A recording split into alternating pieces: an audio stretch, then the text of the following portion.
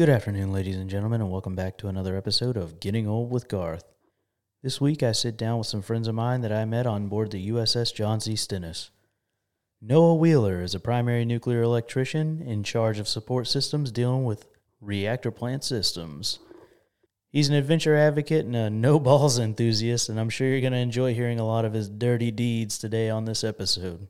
Isaiah Garcia is a nuclear trainer on board the USS John C. Stennis who is a former United States ambassador for Z-Crew.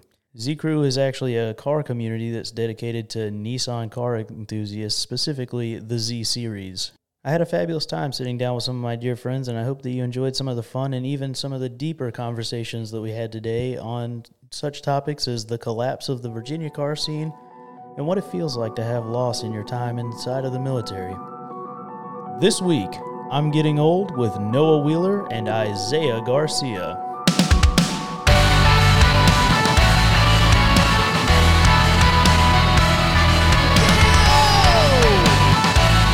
This is Getting Old with Garth with your host, Michael Garcia.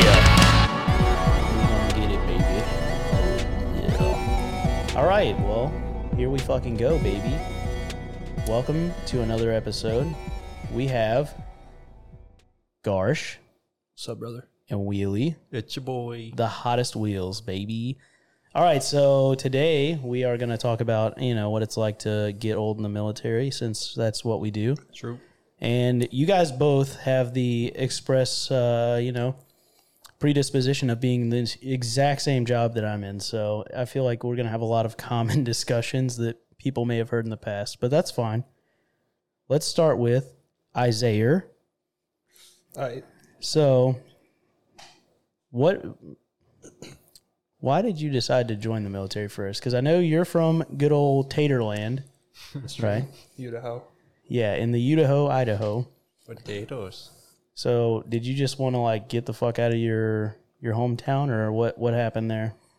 Well, let me preface it with this. It all started when I was 6, playing Call of Duty. And I was like, I'm going to be the Army.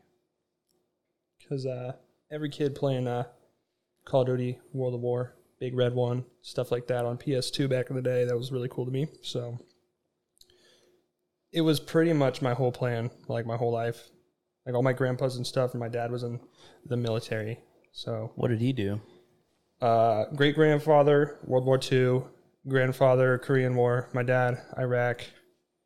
So I was like, work for them. But I was like, I don't think I want to get shot at.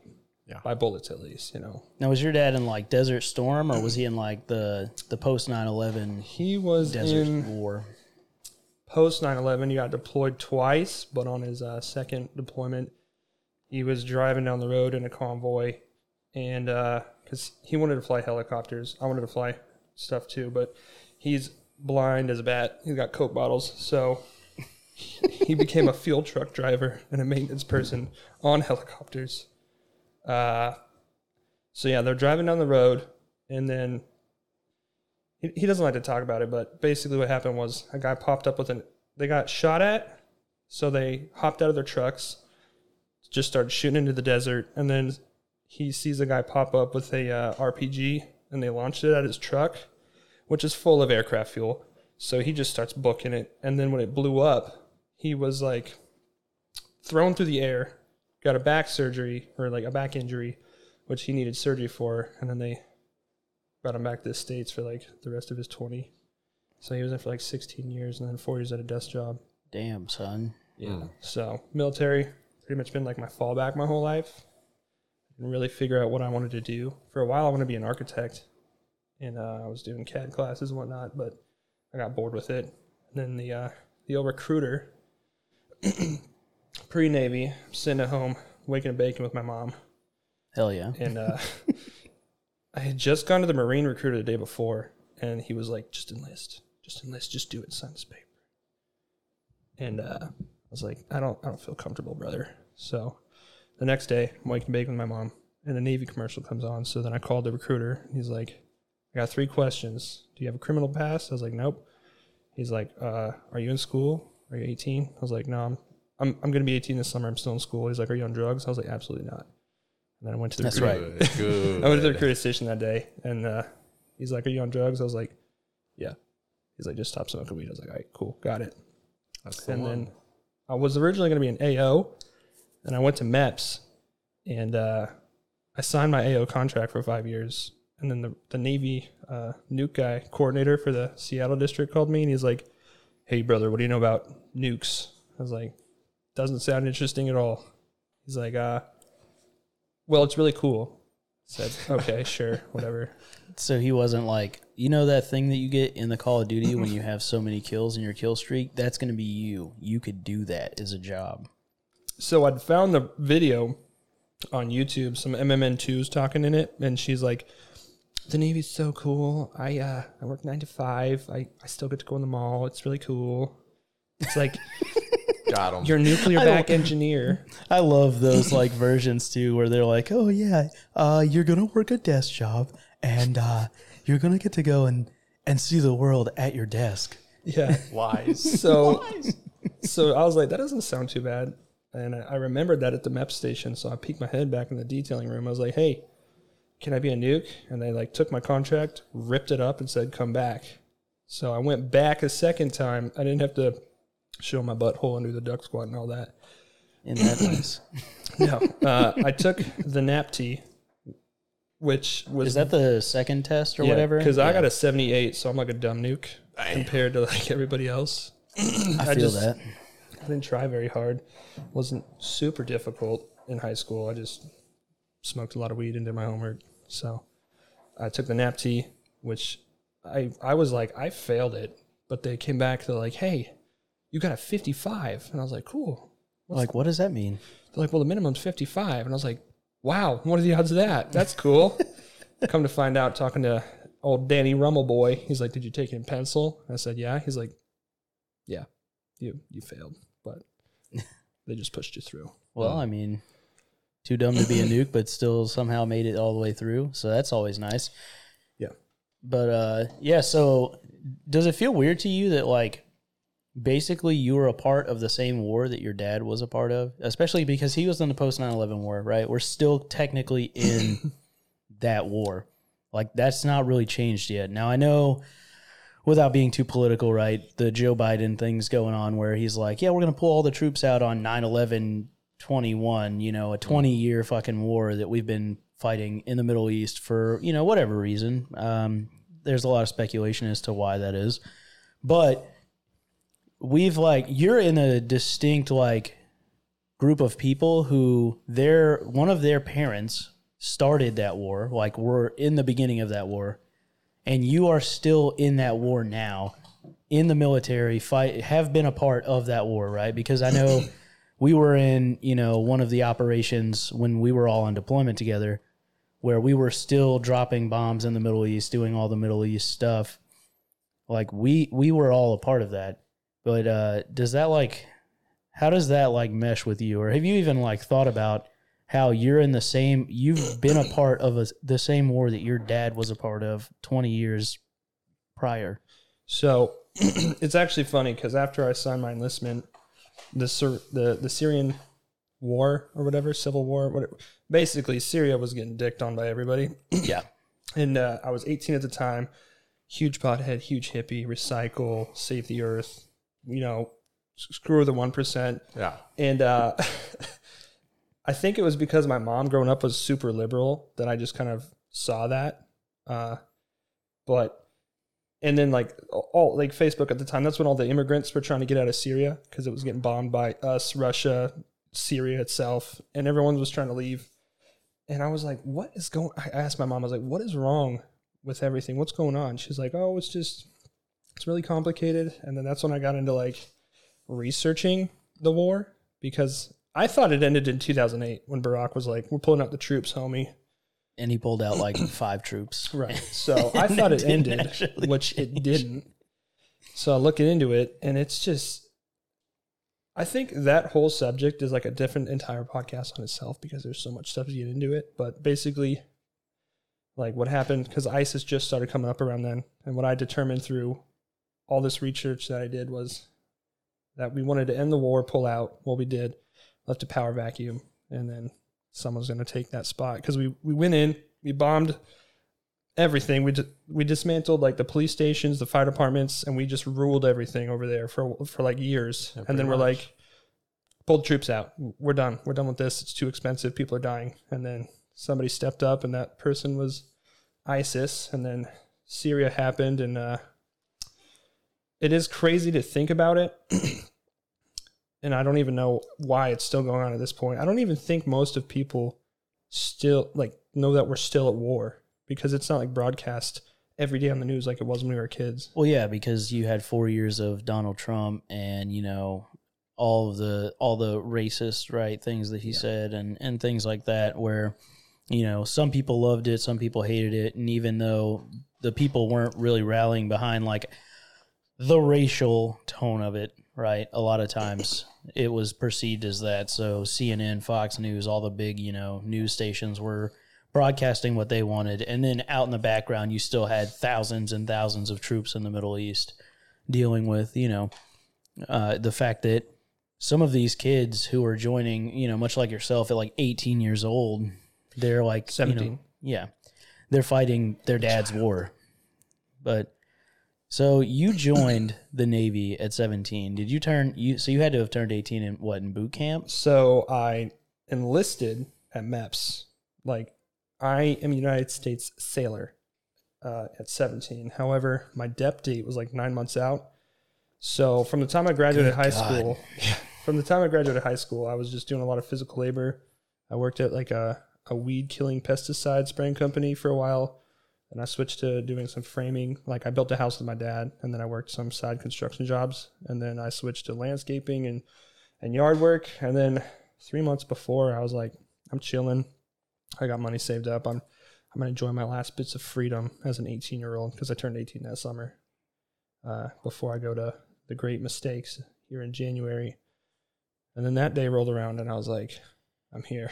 So you rolled up in January of, 2018? 16? Yeah. Nice. And so you got to see the cold, but now does it snow a bunch in Idaho as well? Dude. So yeah, going to Great Lakes was like no problem for me. And then you got kids from all around the country, and like most of the kids are like, it's freezing here. And I was like, it's honestly not that bad for this time of year. I mean, I know it gets a lot colder here. Like, normally it's negatives at this time. So I think that we're pretty good right now. Like, I was, like, me and Wheelie Boy, we're tall, so I was a road guard, and they got you strapped up in all this gear, which in Idaho, it snows a lot.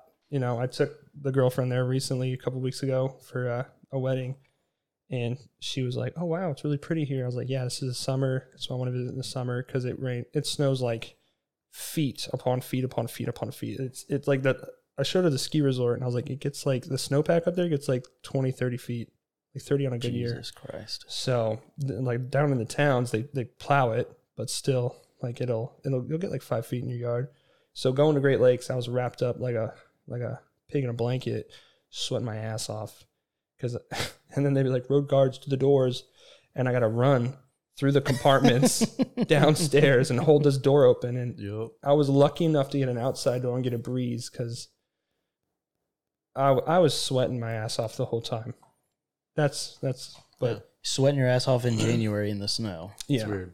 Which is wild, because, I mean, for me, I'm from Florida, which a lot of people that have heard, previous podcasts know that I'm from where it's hot and sticky all the time. And so when I went, it was dry, it was cold. I was just bleeding out of my face constantly. Dude, I hated it. Oh my God.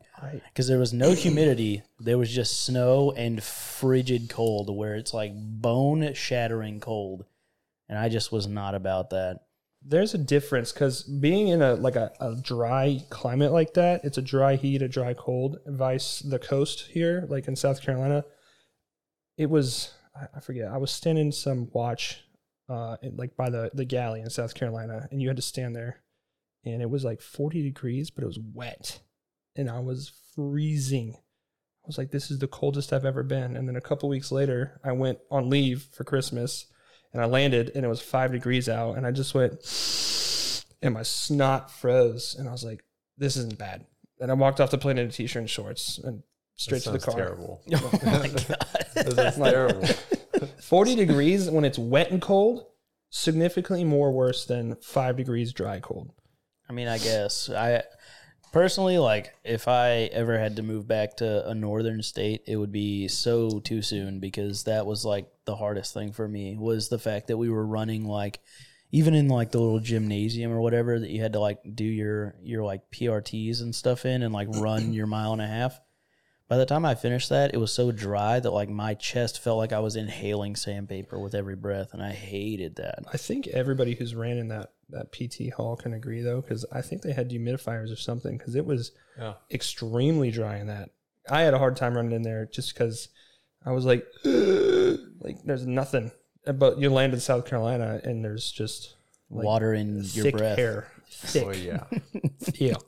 Yeah, I had never been so happy to be in South Carolina. That was a shell shock. Like even the first like 5K, because like did either of you guys do Yeah. the 5Ks? So I know Oh, yeah, all the time. I had joined probably a year prior to you there, Garsh, but I know that when we started doing the 5Ks, I would have rather run 1,000 5Ks before running another 1.5 miles in Chicago, because it was just so fucking cold. I remember one 5K.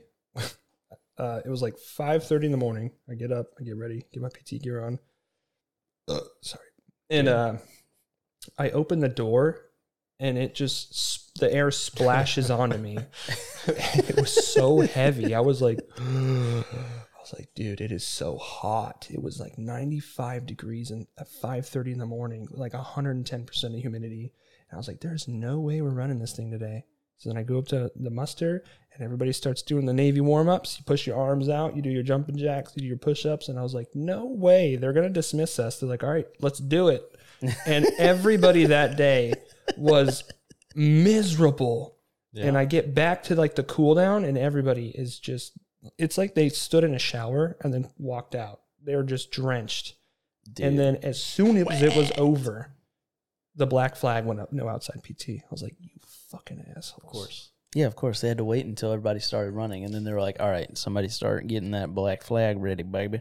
It was, dude, I loved some of the like politics of, can we run outside or not? Because it seemed like so when I was going through, we canceled so many of those. It was insane, right? So the year before you showed up to the nuke school, we had already had like all these chiefs and stuff, and it was like the first year that you could, fat your way out, right? You could fail enough like fitness things that they were like, all right, you're obviously a liability, which it makes a lot of sense, because if you follow like the re-enlistment charts and things like that, a lot of times they give money to the nuclear community as much as possible, because no one wants to stay in it, because, it's a lot more work, it seems like, than what you're going to see in a lot of other rates.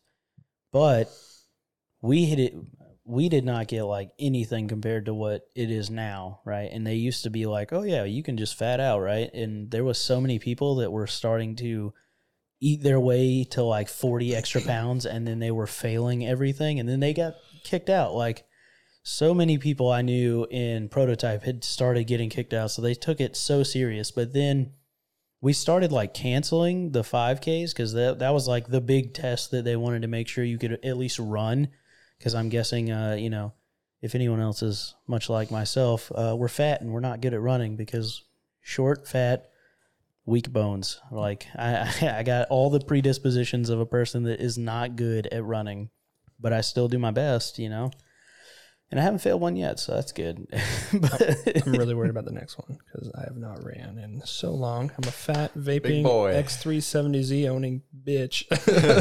Don't worry. I drink a lot of beer. I don't do a lot of physical activity, but that's going to change this week, and it's on podcast now, so I have to do it. Well, don't worry. You still have a few more weeks before this episode is going to get aired. But even still, I will tell you, we're going to get into the car thing, because I really do want to talk a lot more about your car obsession, because I feel like that has been like a defining moment of what you've been known by a lot on the boat, for at least for a long time.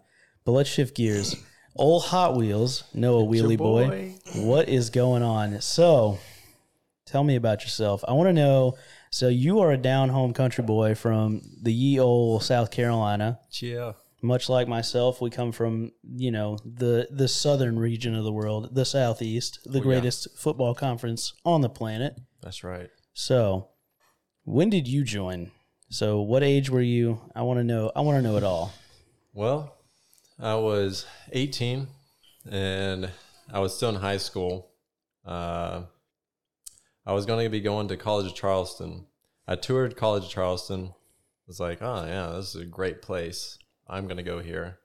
And then they're like, all right, here's all your things that you're going to have to pay for. And I was like, ooh, that's starting to get a lot right there. And I asked my parents, I was like, how much are you going to pay for it? And they're like, none. I was like, very good. Looks like I'm going to join the military. And so my youngest stepbrother, he's a mechanic nuke. So I know if like what I was going to be getting into if I was going to do the nuke way. And so I go to the recruiting office and I'm like, hey, I noticed you had a thing called AG. It's areographer's mate. I was like, yeah, I want to do that. That's what is that job? So it's like a weatherman. It's a glorified weatherman. What they do all day, they look at the weather channel and say, yeah, there it is. That's going to be raining today. It's going to rain. It's going to rain, baby. And I was like, yeah, that's kind of close to the oceanography because that's what I'm interested in. Let me do that. And then I was like, hey, I want to do this. They're like, very small community. Probably won't get it. But hey, you scored really high on your ASVAB because I took it and like preparation for at some point join the military, just kind of, get an understanding what I was getting into. And they're like, yes, you did very well. And I was like, I know. Thank you. And they're like, well, we got this nuke thing. I said, nope, you can go ahead and stop right there. Put the brakes on right now. And they're like, but why? You get all these good things. And I said, no, I already know somebody that's done this and they hate their life. I don't want to do that. And they're like, okay, well, you can go to MEPS and, see what we can do for you. I said, yes, let's do that. So I get there, I go through all the things, like, all right, time to pick your job. And I go in there and they're like, well, all we have is like sonar tech and there was something else. And I was like, bullshit. Let me look at the computer. So I reached for the computer and looked at it because I didn't believe them.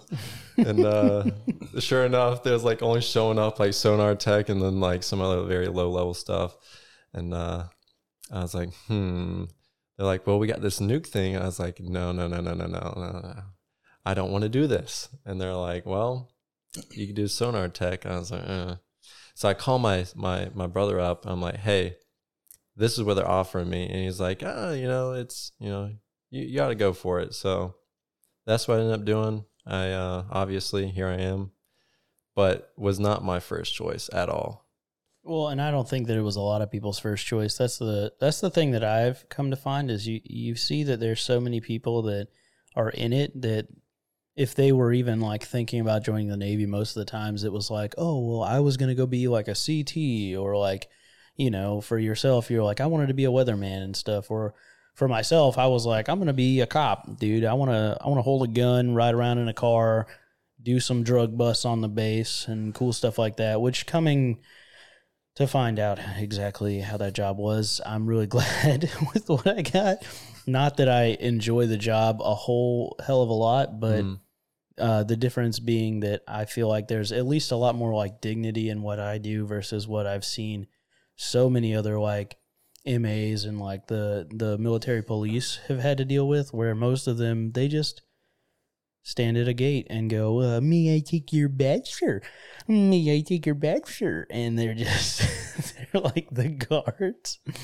And all they do is just scan badges for like 5 hours a day, 6, 7, 8 hours a day, every day for 4 years. And as soon as one thing goes different in that process, they're like, does not compute. What do we do? What do we do? He's got a vape. He's not giving me the regular card. Yeah, he's giving me his driver's license. What am I supposed to do with God that? forbid you lose your fucking military ID. Yeah.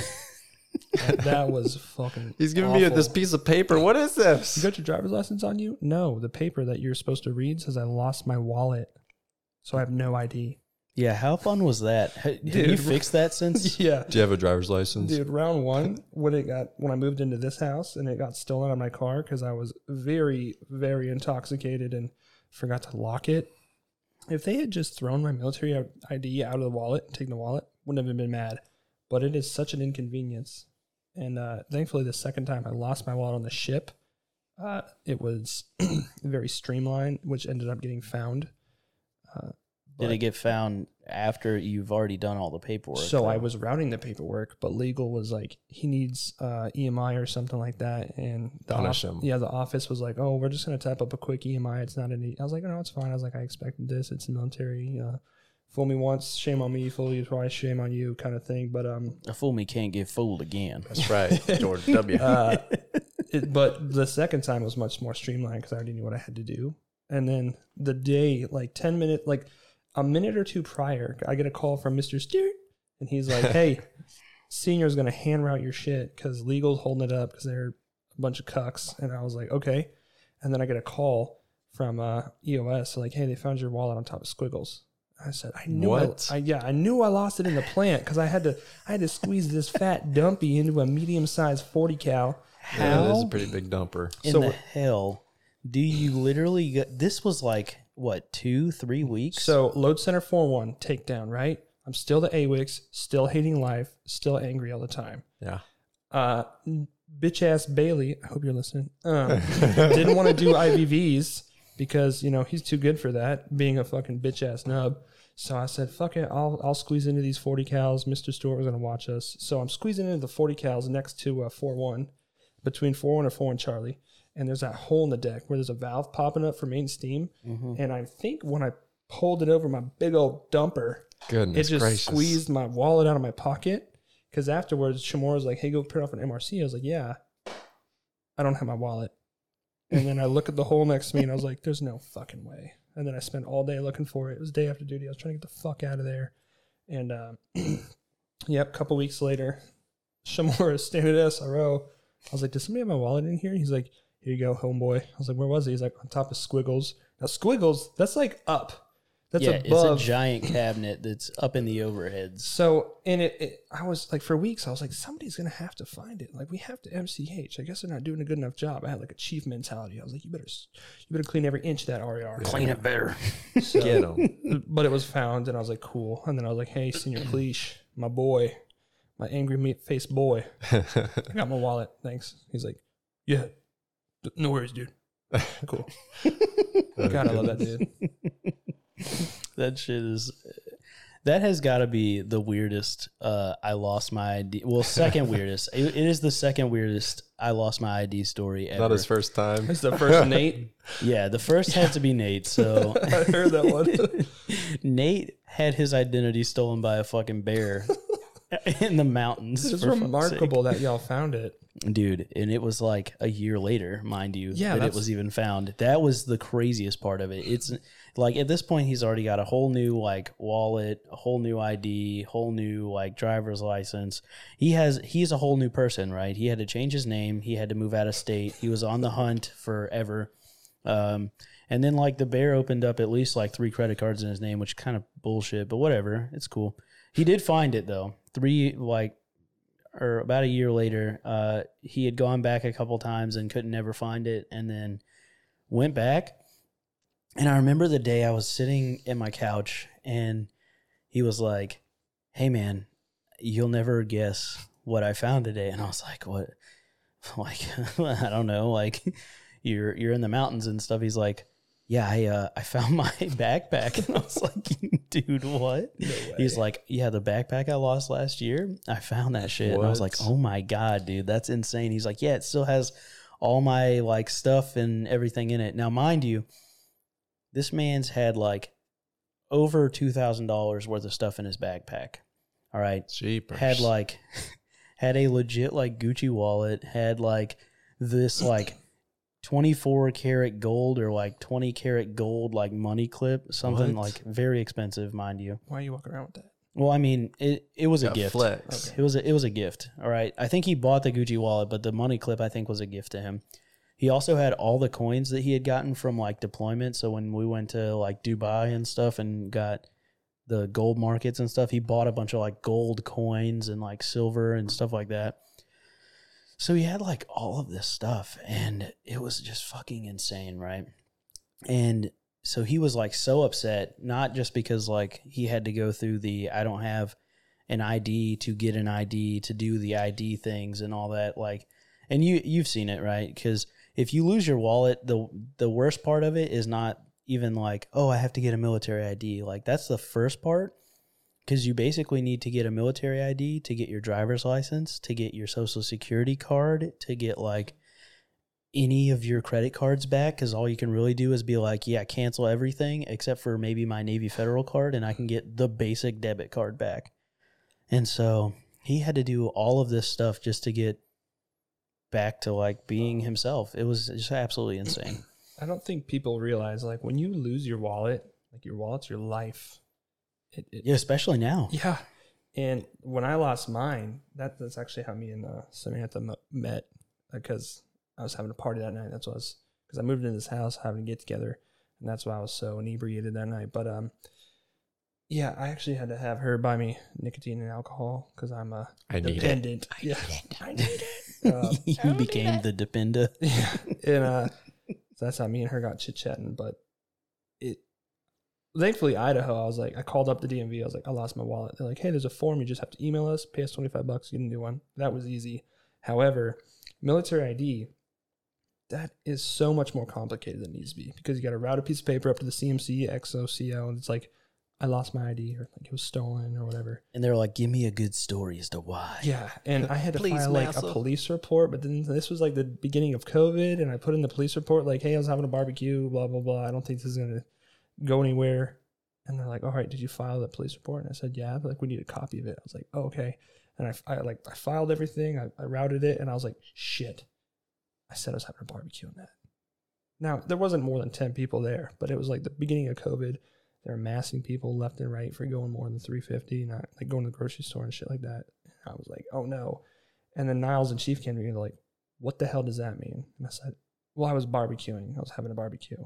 Like, so there weren't people there? I was like, no, I was just barbecuing. You know, like just by myself, you know. Chicken, corn with the household, me, her, Carl, you know.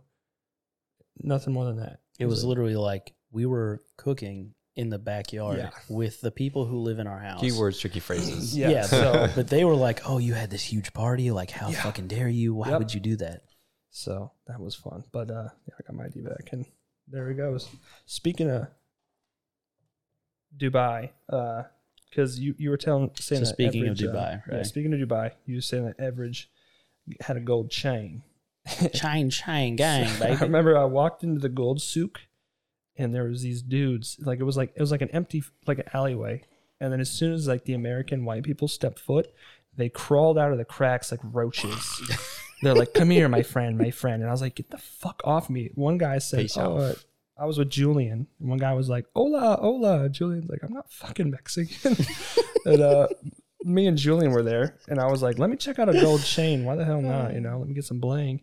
I walk in, I found a chain that looked like 2 chains. It's like thick gold chain links. And I was like, "Hey man, how much is that?" He's like, 3,000. And I was like, "Why don't you put that back before I scratch it?" Me and Julian go into the gold souk, you know, the big premier gold shop there. And the guy's like, "What you looking for?" He's like, "I'm looking for a watch for my dad."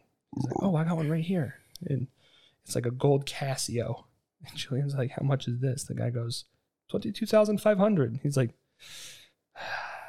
"I'm not feeling it." He's like, "Oh, how much do you need?" He's like $20. And the guy's like, "Get the fuck out." He's like, "Get the fuck out of here. This is gold." So, do you not realize that you're fucking with gold right now, Dubai, brother? The most fun I had was just being in the sand pit and just getting pissed drunk with everybody. Because like going out, we were poor in Dubai. They were big balling. We were the poor boys. Well, and that was also like, so Dubai, that was Christmas in Dubai, right? Because we did Thanksgiving in Singapore and then Christmas in Dubai.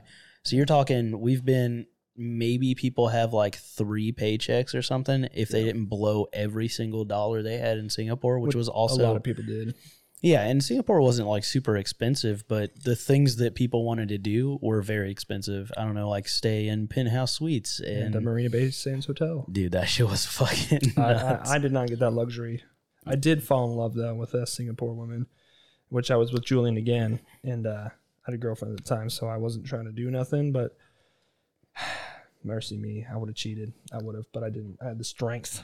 Yeah, good job. on you. Good job. I mean, I had a child and a wife for all of deployment, so I was a very good boy. That's a better reason than a big titty 19-year-old. So yeah, I mean, that's fine. But at one point we're drinking at this rooftop hotel, and I was like, "Oh, y'all aren't gonna drink?" And she's like, "No, we don't drink in Singapore." I was like, "Oh," and then I felt kind of bad. And as soon as I was like, "Oh," I said okay, and I threw my hands apart and I took the wine glass off the table and spilt it all over the floor, and I was like, "Oh my god!" And they're like, "Oh, it's fine." Some guy came over and cleaned it up, and then we're chit chatting. I'm flirting a little bit because I was a 20-year-old promiscuous hooligan, and they're like, "How big are you?" And they started gesturing with your hands. And me and Julian just looked at each other like, "What the hell? What the fuck is going on right now?"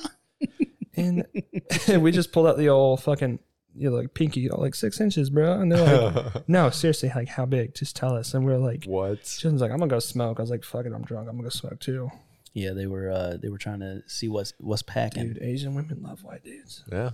Do they really? I did not realize that. That I knew was that it went me. the other way. I know there's a bunch of dudes on the boat who were like Jeremy Waters. all about the Asian community and like Asian women personally, like nothing against them. But that's just never been my flavor, I'm not. Well, I mean, I'm not usually typically like drawn to Asian women, but I was with Jeremy the first night and we were spending all day. Oh, I got a great story. So me and Jeremy were hitting up the Lion Island. I don't know what it's called.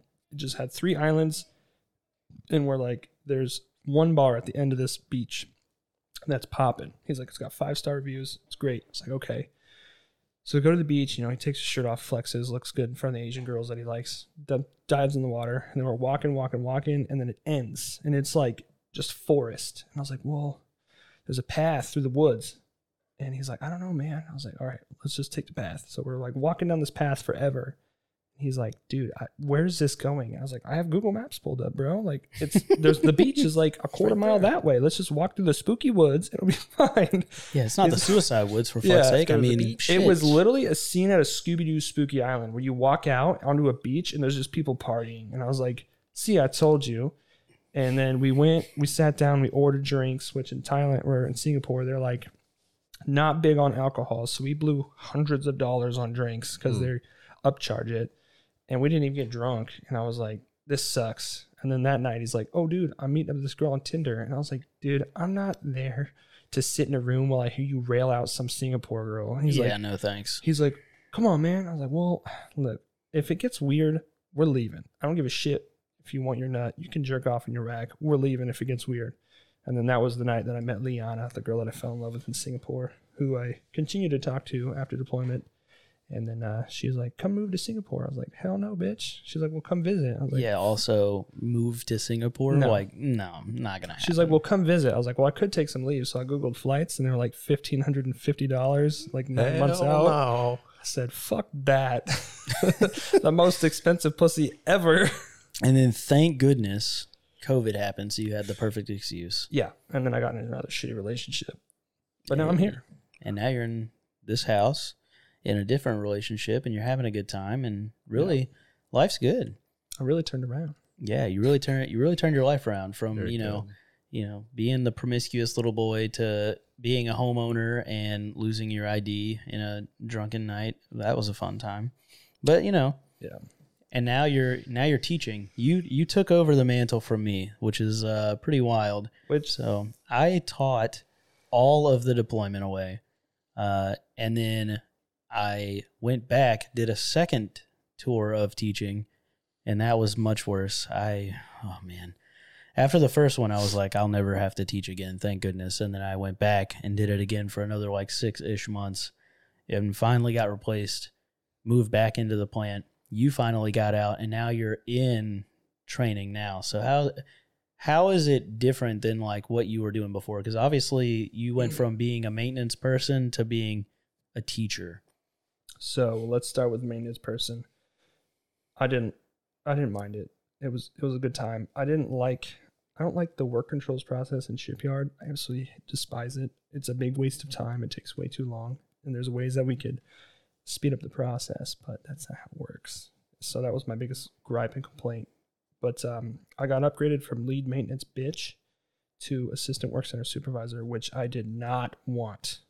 Chief and Niles were like, "Hey, Dahl's going to 30, the promised land. You're AWIX." And I said, "Fuck no." I said, "Fuck no." I was like, I'm not going to be good at this job. I don't want it. I'm a good maintenance person. I'm not a good leader. He said, "Oh, it's fine. You just write T-pods." And I was like, "Okay, not true." Because Chief would call me every day with like 30 dumbass questions. I'm like, "I don't track that. I'm T-pod guy." And he's like, "Well, you're AWIX." I was like, "Okay, cool. I got to step the fuck up." So I did for a while. I tried stepping the fuck up, but the shipyard process pissed me the fuck off. Then on top of LD quals, where I was a very dumb, stupid, angry boy, pulled my head out my ass, qualified that shit. I was like, okay, just don't be a dumbass and do your fucking job. It's not very hard. Why are you so lazy? Because I got in this rut for a while. I was very lazy, and I still get in that rut sometimes. But well, it looked more like you were also like pretty stressed out from going from like someone telling you what to do to now you have to plan and tell other people what to do. Which I tried for a while. It was like the new quarter right after Christmas leave. I took the whole next quarter. I scheduled people to do maintenance, and I split it equally, like big maintenance groups with amongst different people. So like everybody had a load center takedown, everybody had an e-board takedown. So everybody would get experience on how to do it instead of relying on the senior guys to do it. Exactly, because that's really what the biggest issue usually is when you have a lot of those like really big maintenance items and stuff, and like a lot of people who listen are probably not going to understand that, but there's different tiers of maintenance, right? You have like small things that are, maybe 10, 15 minute items. Then you have things that take hours or even like whole days. Mm-hmm. And so scheduling some of that stuff is actually not very easy to do, especially when you're in like a maintenance environment and other people are in control other than your normal chain of commands. Because when we were on deployment and stuff, and everybody, all of us here in this room have already seen this before, where it's one of those things you walk in, you go, "Hey, I want to do this." And everybody's on the boat. Everybody is probably within like 2 offices of each other. So it's very easy to go, "Hey, I want to do this. We're going to do this. Here's my plan." And everyone just goes, "Yes, yes, yes, yes, yes, yes, yes." And then you go and you do it. And you can have like a 2-day turnaround on even like the biggest things. But when you're in, like a maintenance environment and an outside entity, just like not even a government agency is in charge of all of your maintenance, it just completely slopes off. And it makes it much more difficult to even schedule a small thing where you're taking weeks to plan a small thing, much less a huge item that takes days. So I calculated it out. I said on a typical maintenance item, I wrote down everything you had to do. It's like a 12-step process. I calculated out how much time it would take to like complete each step. And that's if people are doing their job, not just coking and joking. At a minimum, it takes at least a week to prep a small maintenance item.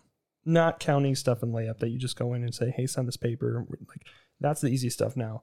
Other stuff that requires you to like tag it out, take it down, clean it, do it, restore it, minimum a week. If it requires a T-pod, which is the whole shipyard outside entity stuff, that's at least 2 weeks. And then I got to have it ready like 3-4 weeks in advance. So doing that stuff, that was a huge stress on me. And I'd never hated the Navy more in my life from the months of September till about February. And then that's when I was like, I need to get out.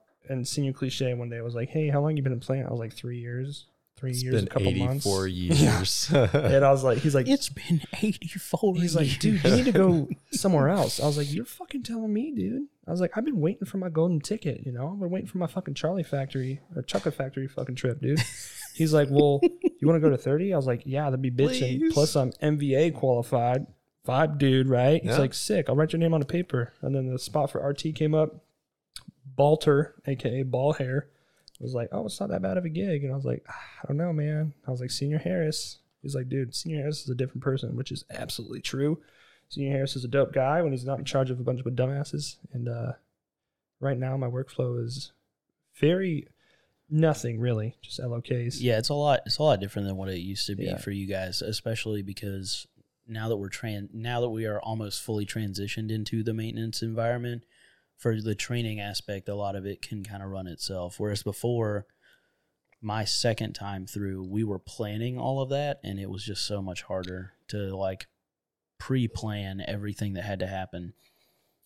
So, I mean, I understand. It's probably a lot easier now being like a teacher. I mean, as far as like now you're not really teaching, you're more doing like the administrative side of logging your trainings that we do and things like that, because it's highly scrutinized, right? The nuclear pipeline has a lot of people who have their hands in it. It's all like Department of Energy, the government, high oversight, even NAVSEA. other ships. Yeah, like it doesn't matter. Like every little thing that happens, there has to be somebody that knows about it. And so it does make things very difficult. But once you get used to it, like you're used to the high scrutiny, always being prepared to be asked questions and always having to have the answers to those questions. And a lot of people haven't really like dealt with that in the Navy. True. So, or in like the military in general, right? There's like very few people who have so much scrutiny. I would venture to say there's probably like SEALs are probably just as highly scrutinized as the nuclear community. You have like probably a lot of your special forces where you have to have people accounted for everything that they do and the trainings they do. And then you have us, right? Every little thing we touch is all like, It's all documented. yeah, so that we have like high documentation of we haven't messed this up in decades, right? So that we can still do what we have to do. And so I think it's weird to, we won't delve too deep into it, but it has been like something very difficult to have to deal with on that side and being very highly scrutinized. I'd say now the workflow is more, I don't have a lot to do a lot of the time. Like it's totally different from when you were there, because now that we're in shipyard, I don't do a whole lot. I do training reports and all that. So I have a lot of downtime. And then when stuff happens, I'm slammed all day. But once I get it over with, I'm done. And then I go to the kids, the B-Nukers, and I'm like, hey, does anybody need help with anything at all? Understanding anything. I've been here long enough. I kind of know a lot of stuff about everything, but mostly electrician stuff. And they all just stare at me. And it's getting to the point where it pisses me off when I walk in there and I'm like, does anybody need help with anything? And they're just coking and joking. They're like, no, we're good. And I'm like, okay. So then I took it upon myself, because you, in a previous podcast, said that you created the green books, the red books, those booklets. Yeah. There were a couple colors, but yeah. What I'm doing is I'm taking they revised the B-Nuke notes, because a guy came up to me. He's like, hey, what's up what's this with this checkout? And I said, dude, it's in the notes. He's like, no, it's not. And I flipped to the notes and I said, it was in the old ones, the ones I had. So I'm taking all the stuff that I had in my notes, because I have access to like all the old revisions of B-Nuke notes now, all the way back to 2010. So I'm taking the best stuff out of everything and I'm putting it in there. I'm saying like, hey, disclaimer, this is what you need to know as an electrician, but this isn't everything, but this will get you through it. Also, I dumb it down for the mechanics. Like, hey, think of it like this. This is purely conceptual. It's not how it actually works. But for you to just picture it in your head or on a piece of paper, think of it like this. And I'm like 10% done with it. I just work on it as I'm standing and watch. Oh, that's good. Very good. At least you're trying to like keep the teaching mentality up. Yeah. Well, I'm tired of people coming to me and they're like, hey, man, can we talk about this? I'm like, yeah, sure. I'm like, do this. And they're like, What's that? I don't know that. And I'm like, well, you need to. You know, It's you came to me. Your job. You need to know that. They're like, well, I'm not a electrician. I'm like, well, it doesn't really matter, because you have to pass the same test as everybody else. Yeah, and like when it comes down to it, that's another thing with the nuclear community is you have to know everyone's job at least a good bit, Which sucks. right? And so it is like very difficult. But even through like the pipeline, which you guys can pretty much like you've been through it, right? There's like entire classes of everyone else's stuff that you also have to know on top of the things that you have to be an expert at. So you have to be like a jack of all trades and a master of at least one. And so it does make things very difficult, right? When you're going through and you're like, I've never turned a valve. I've never used that tool. I don't know how that stuff works. And then you get to like your ship and you have to know exactly how that stuff works and even like the basics of it. And I feel like going through deployment and like seeing how like a deployment has gone versus working in like a shipyard environment, all of that knowledge has been like very much lost. And because all people care about now is, can we get this maintenance done? We're never going back to see blah, blah, blah, blah, right? Yep. And it is difficult to watch. So I can understand where your frustrations lie. Now, to flip this a little bit, though, Wheeler, you have been in maintenance basically your entire time that you've been here. Yes, You've never forever. had to teach and train other than like, here's how you do this maintenance, right? So Yeah. you are basically taking over an entire work center now. So Oh, you're yeah. seeing what that feels like. So how does it feel like to basically go from being the maintenance boy to being like the lord of that maintenance? Maintenance God. It's stressful because before you could just someone be like, all right, do that, and you just be like, oh yeah, I'll do that. You don't really question it too much. You're like, oh, he told me to do it. It's on him if it's wrong. And now it's you. It's you that's on if it's wrong. So you kind of, go in with a bit more caution on how to do stuff. And you're like, oh, let me make sure. Let me double check and actually see if that's how we're supposed to do it. And I think that's like the biggest thing right now is kind of figuring out the right way of doing it. Because for so long there's like, yeah, just do it like that. And you just kind of take it at somebody's word. But now you're the big boy. And sometimes You're gonna learn today. the maintenance item isn't even like every quarter, every year. It's sometimes like every 5 years. And I've definitely helped Carl, and I think you in primary, when we do a maintenance item that's every like 5 to 9 years, and you open it up and you're like, they didn't even do it. Yeah, no one's ever seen those things This before. is dirty. Well, and also in like not getting your ego in the way of just like, if you don't know how to do something, tell somebody, hey, I don't know how to do this, instead of just trying to look cool and be like, oh yeah, I know how to do this. Well, even the reverse of that, when you know what you're doing, but you go to the khaki and Yeah. the higher enlisted, you're like, hey, we're doing this. And like, they question you and you're like, dude, how many times have you done this? 0? Thought so. I do this all the time. It's not a big deal, but they Yeah. just don't get it. Yeah. Well, and also like going into those like checks. So normally a tour, even for like a nuclear person, is about 4 years. Mm-hmm. And so when you're seeing these 5 to 9 year type checks, right, there's a lot of maintenance that we're doing now going into this like massive maintenance availability, right? So we are literally taking the reactor core out and we are putting a new one in, essentially, being that's about as much as we can talk about of it. But there's a lot of things that go into setting up for that and then coming out of it. And so there's these major maintenance items that only happen maybe 4, 5, 6 times in an entire ship's life Yeah. that you're having to deal with. So by the time it comes to you, no one's ever done it. Sure. Literally never looked at it, never touched it on the ship. Even people who are doing 20 years may have seen this one time or heard about it, but they were never there for that. And so I think that I could definitely level with you on understanding like that's a stressful thing to have to take basically full control of. Is I've never seen this before. All these words, they don't make a lot of sense to me. I've never been inside of this like piece of machinery even.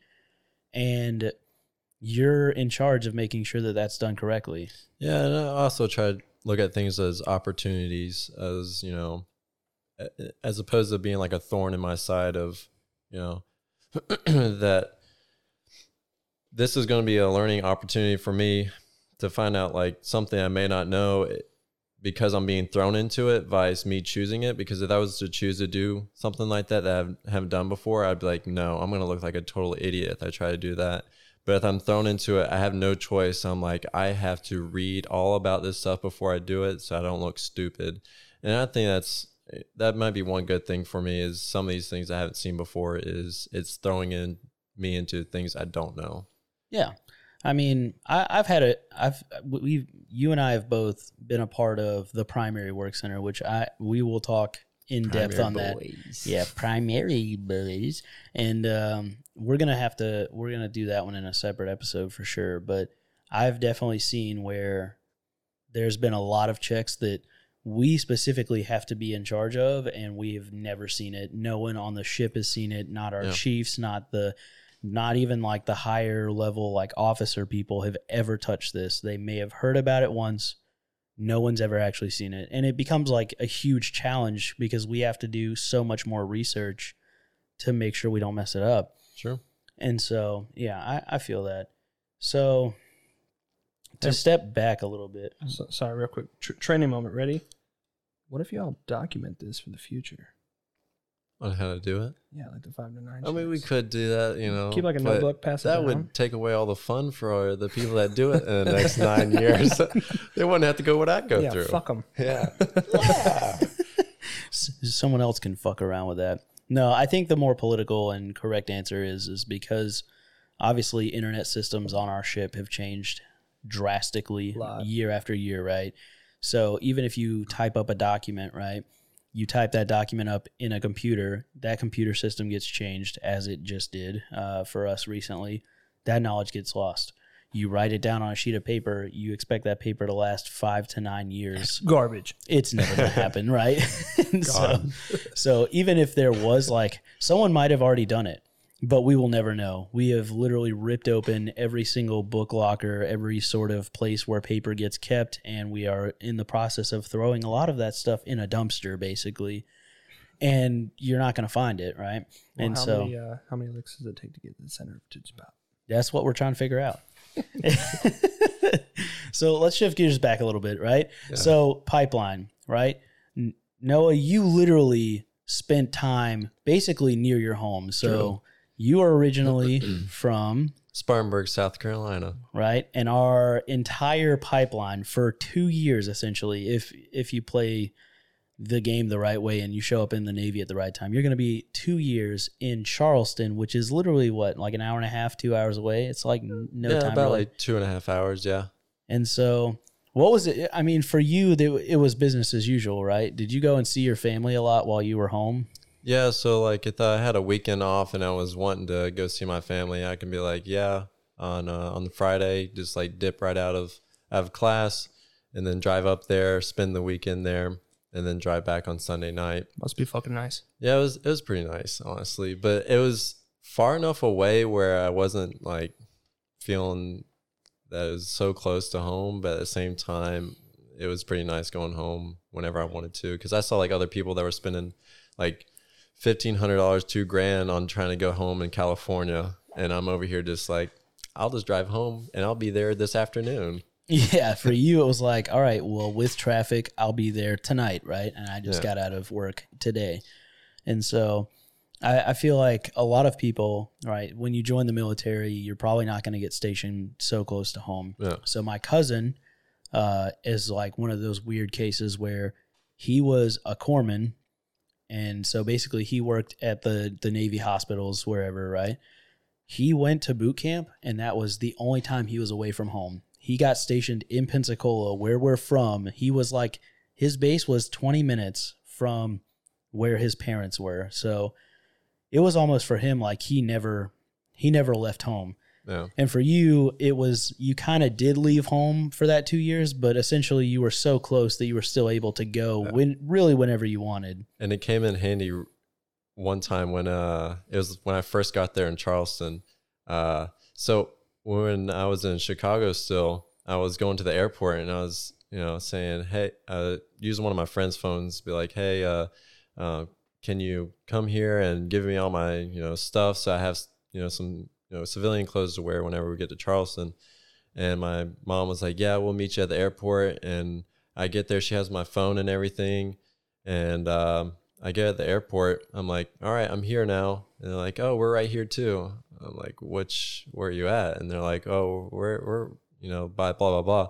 And I'm like, I'm at O'Hare or at what the other one was. And we're completely different airports, found out. I'm like, are you kidding me? So I get to Charleston, and on the plane ride there, my parents got on a plane to Chicago, landed in GSP, which is Greenville Spartanburg Airport, and then drove 2.5 hours down to Charleston and gave me all my stuff. So that was very nice. But I love Charleston. Charleston, very nice. I had a good time there. All the food there, superior to here. I'll add that too.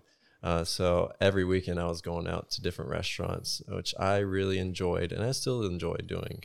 Yeah, I spent a lot of time in Charleston just checking out food sites. Yeah. Now, I met my wife while I was in Charleston. She lived in Greenville, so very similar, like close areas, right?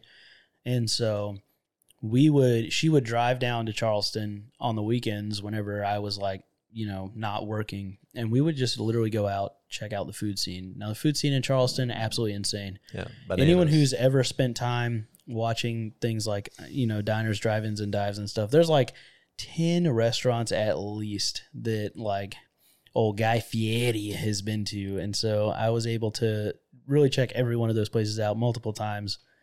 And my family was like close enough in Florida that they would drive up. It would take them like a whole day, but even still, they'd get up and we would actually go out and check out the restaurant scene, right? Yeah.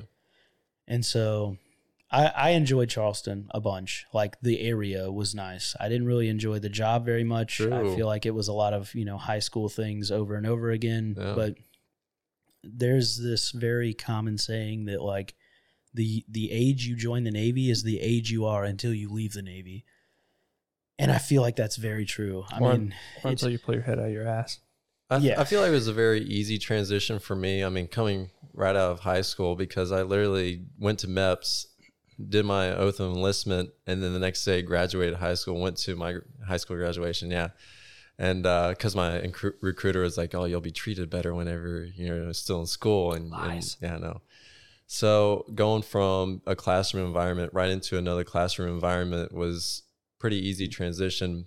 However, being in a room full of all these different people from different parts of, you know, the country that have all these different beliefs, because I'm in this Bible belt where everybody believes, you know, God, and everybody's straight or everybody's mostly white for the most part.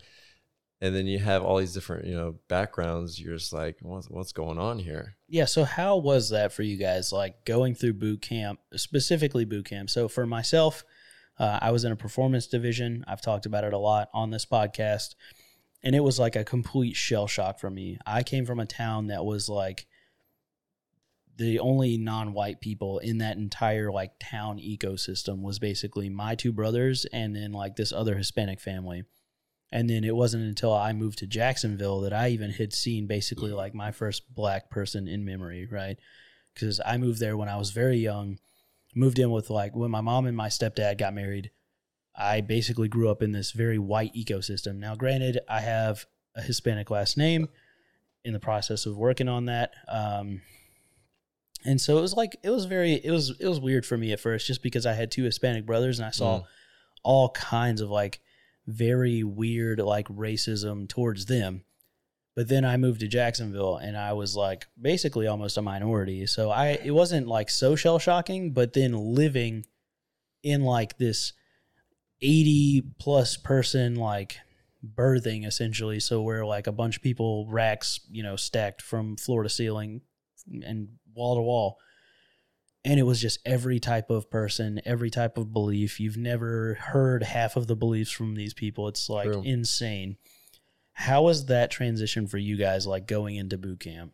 Well, I think the biggest one was religion, because most of my friends were, you know, Christian, and then going to, you know, A school and boot camp and power school and all those, and people are like, I don't believe in God, or they'll rag on me for it. I'm like, this is what's going on here. I'm not used to this. But I think that was the biggest thing for me, because I mean, I did have black friends.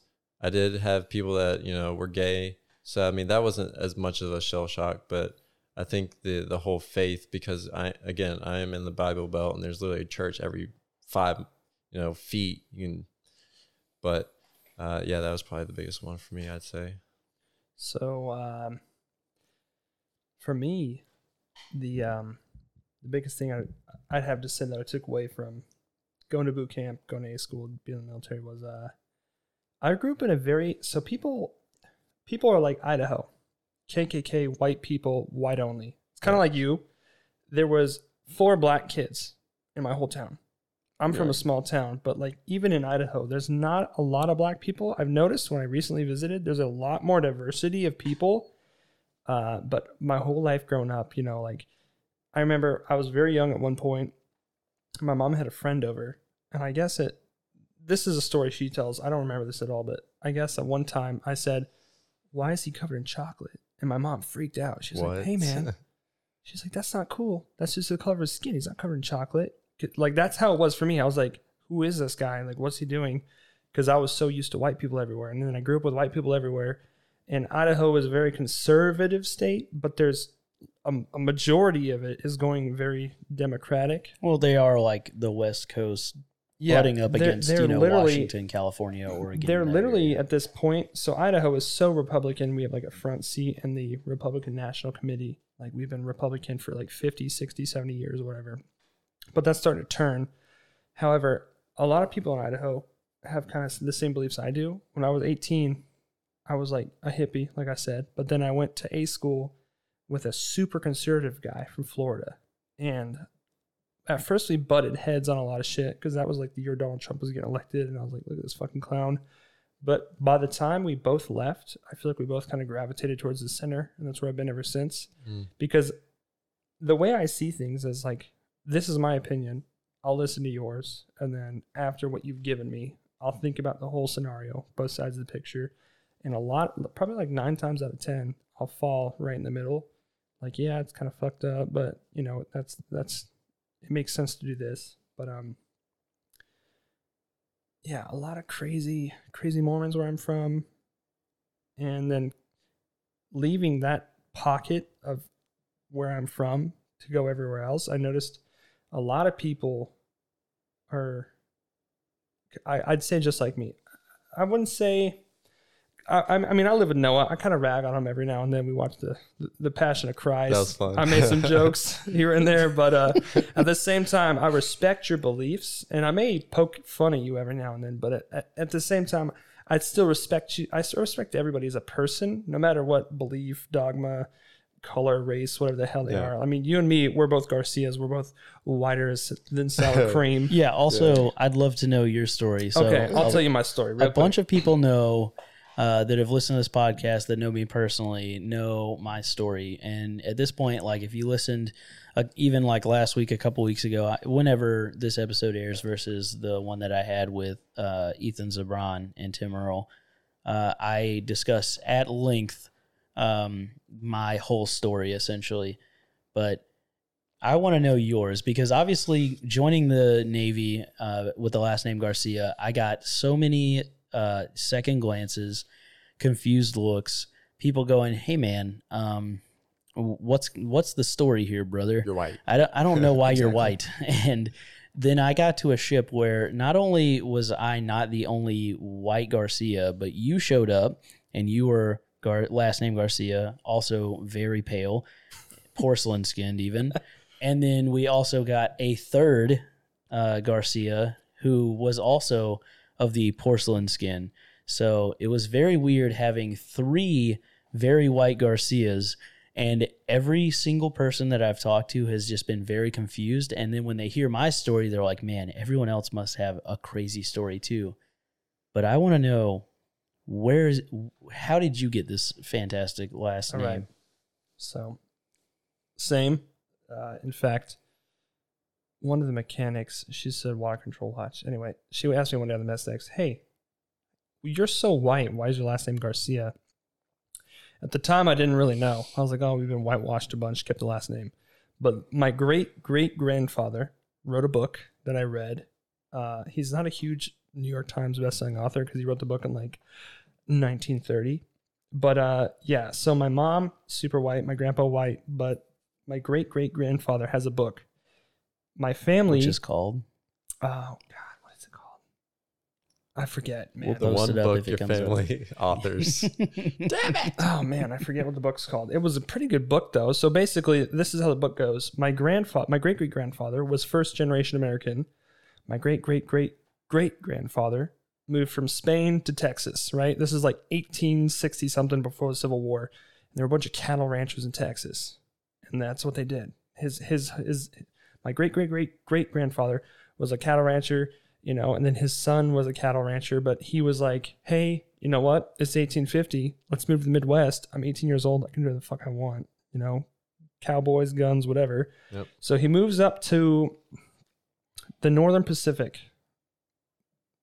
Pacific, right? So like Idaho, Montana, Wyoming, and like Washington, the current states. And he's got this book. Basically, it tells this whole story of like living in the mountains because he wanted to be a buffalo trapper, which he left Texas with a friend to be a buffalo trapper. The friend said, fuck this, too hard, I'm done. Left. He's like, well, I'm still going to make it as a buffalo trapper. So for a while, you know, he would go into towns back in the day and he's like, oh, I'm going to go up in the mountains and be a buffalo trapper. And people are like, look out for the Indians. They're savages, you know, like classic stereotypical back in the day, like they're native savages. Ends up camping out there for a winter, associates with the Crow clan, or no, the Shoshone clan. And then he also associated with some other, I think it was the Cheyenne clan.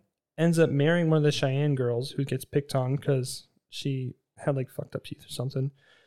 Stays there the whole time. And then he kind of tells this story of the Native Americans through like a white person's eyes in his book because he'd lived with them for so long and like assimilated with them to where he was basically part of the tribe, but he was a white man. And he saw the influence, especially of like alcohol on natives, because natives didn't make alcohol back in the day, but they would trade anything for it because it got them fucked up.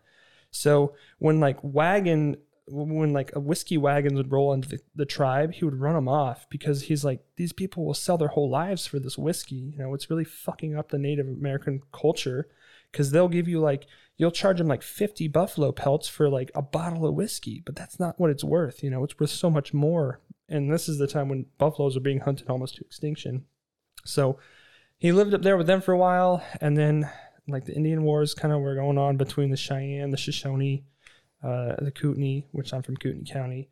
And then he assimilated to Idaho. And then after he was done with his native wife was actually killed in one of the battles. Like a native tribe raided their tribe or something.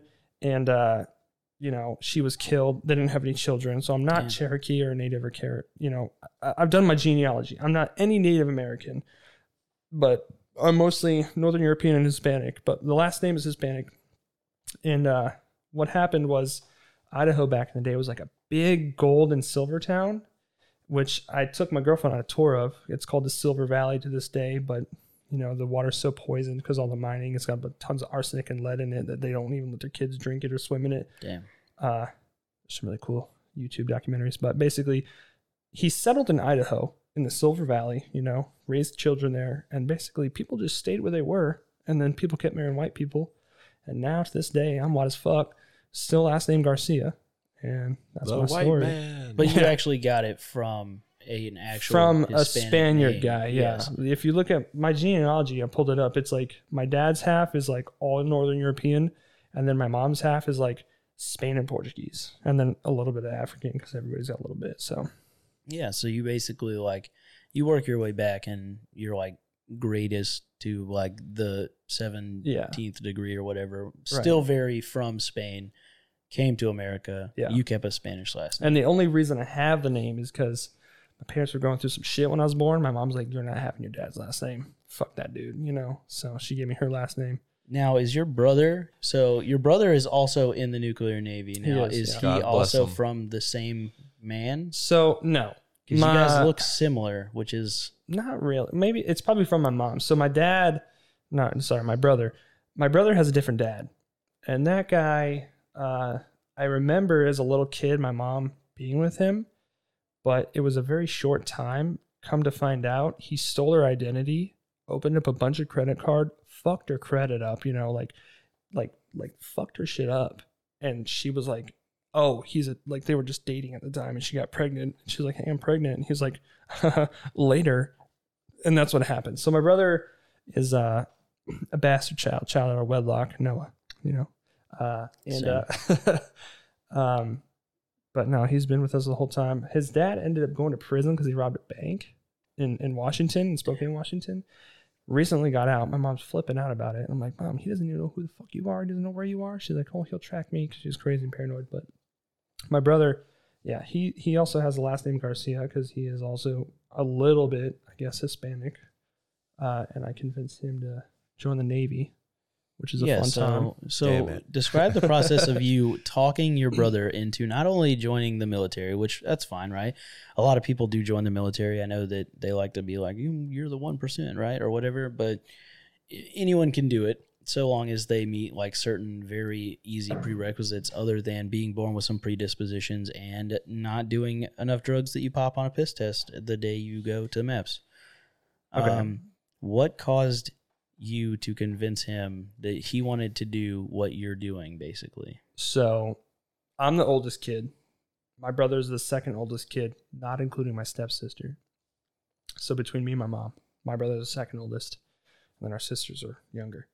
And my whole life growing up, like when I was in high school, I was like, hey, I'm taking CAD class. I want to be an architect. He's like, I want to be an architect too.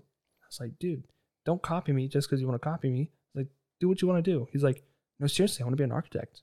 Like, I Googled it. I looked into it. It looks pretty cool. I was like, I do my thing. I join the Navy, go off, have a good time, miserable time. It's not bad. But I'm in the Navy. I'm like still in power school, maybe just got to the fleet. And my brother is in high school. I transfer commands from New York to Washington, and he's still in high school. He's like, I think I want to join the Navy. And I was like, okay, I'm gonna give it to you straight, cut and dry. I was like, it sucks. It sucks a lot. However, think about it this way. It sucks a lot. But if you sacrifice this many years of your life to get the rewards of being in the military, VA loans, school loans, what have you, maybe you're smart with your money, you save it, you invest it like Noah did here, become very well off. Yeah, especially being the Doge Lord. Yeah, the Doge Lord of the fucking asshole. You could, I said, your potential from the military, it's a very easy transition to adulthood because, like, think of it this way. If you get out of high school, what now? You go to college. You got to get a job. How are you going to pay your bills? How are you going to pay your rent? You got to move in with people. You could do all this stuff. Or you join the Navy. They pay for your housing. They pay for your medical care. You still live with a bunch of people. You still live with a bunch of people. However, it's like not as difficult as leaving the nest and fending for yourself. That's how I see it. They tell you how to do everything. They literally tell you how to do How to everything, put your and all you pants on. have to do is listen. Yeah. All you have to do is follow the instructions. So I said, hey, man, you can go to college, because he was already looking to apply to college. I said, you can go to college. There's nothing wrong with that. I'm not saying you're going to have a worse time. Maybe you play your cards right, you do some smart stuff, and things work out. I was like, but the Navy or the military in general, I guess, is a very easy transition hood from being a child to being an adult, because by the time you get out, you're an adult.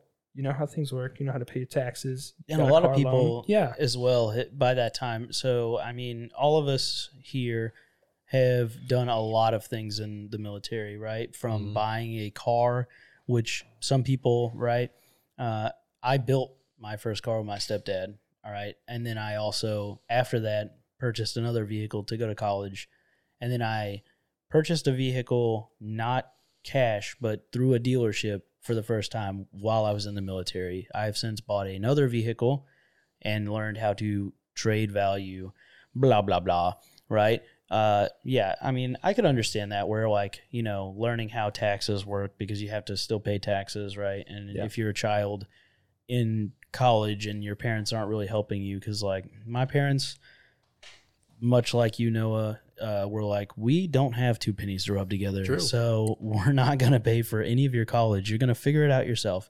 And so I had to fend for myself, where you guys joined right out of high school. So I was 23 years old when I joined the Navy. I had struggled. I had lived in multiple houses with a lot of different people, like a lot of my friends from high school and stuff like that. But still, I did the struggling for 6 years, 5-6 years after high school, and still had to, you know, I dug my way into like severe debt for myself at the time.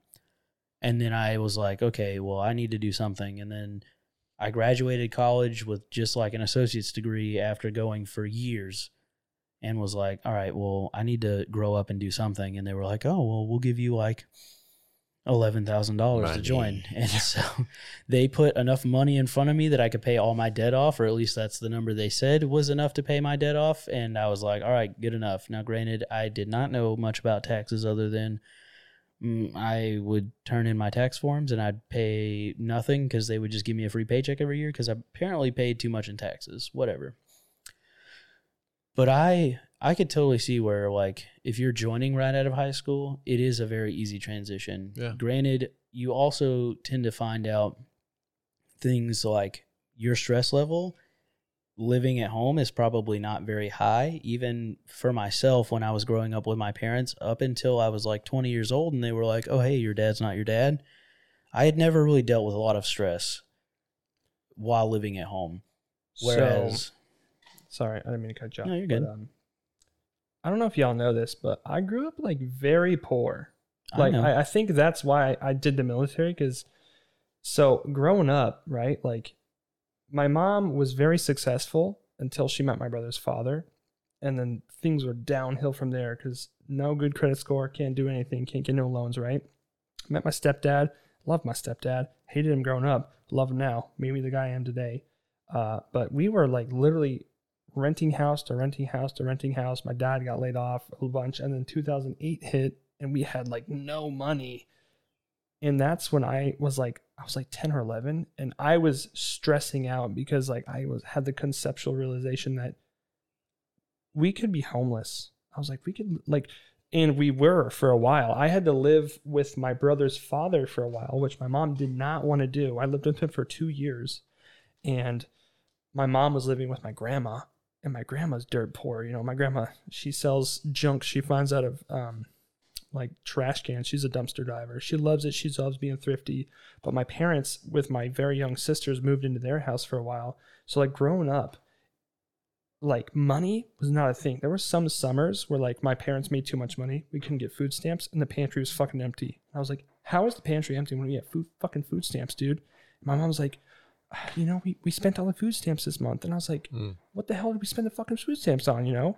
And then, or it was like, hey, we're off food stamps now. We have no fucking food at all.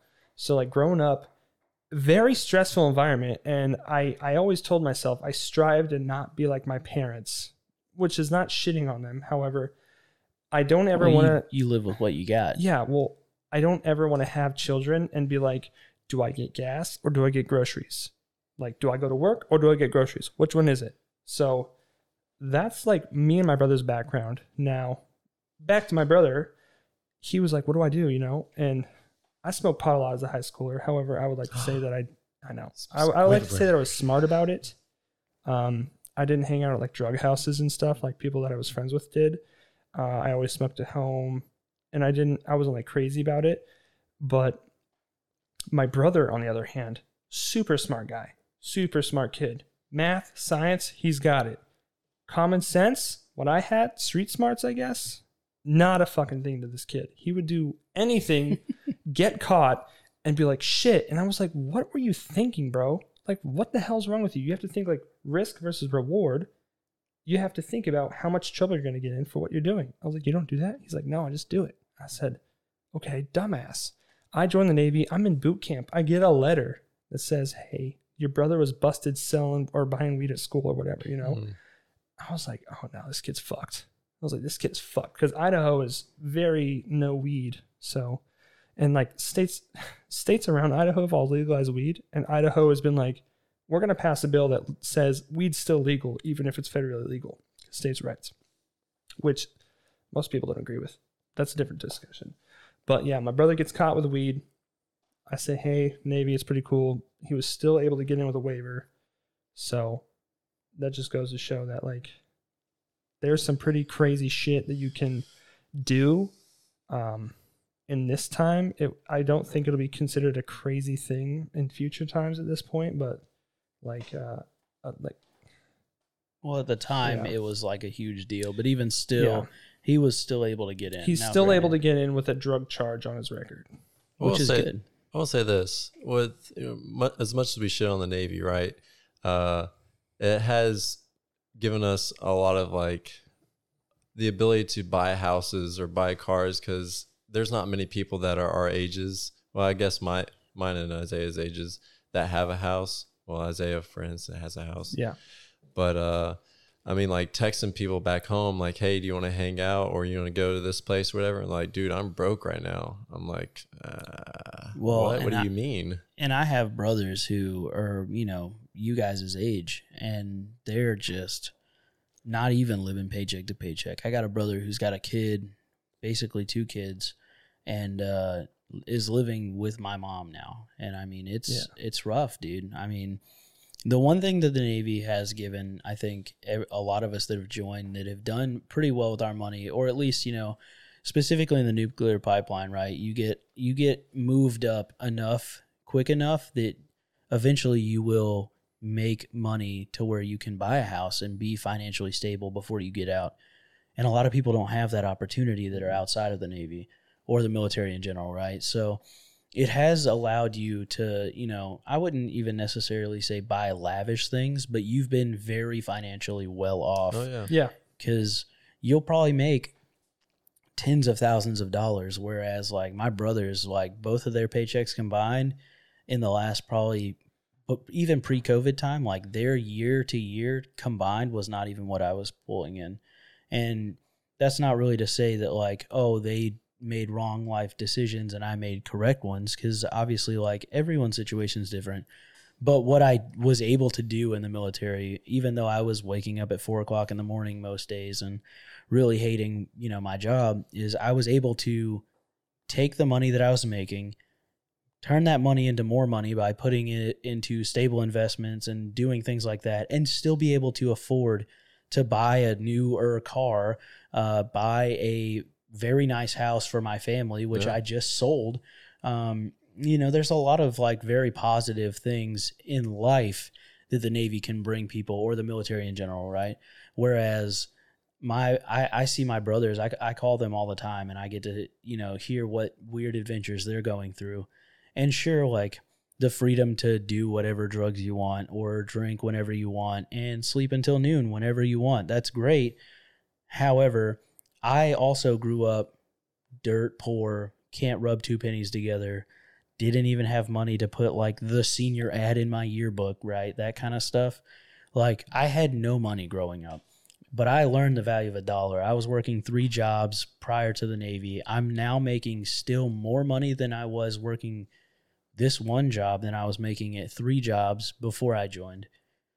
And it's very weird to see where my life has changed from my brother's life, because I could have very easily grown up in my town, never left my town, suffered and struggled, and never met my wife, never had my child, never like done all of the things that I've been able to do, or meet the people I've met.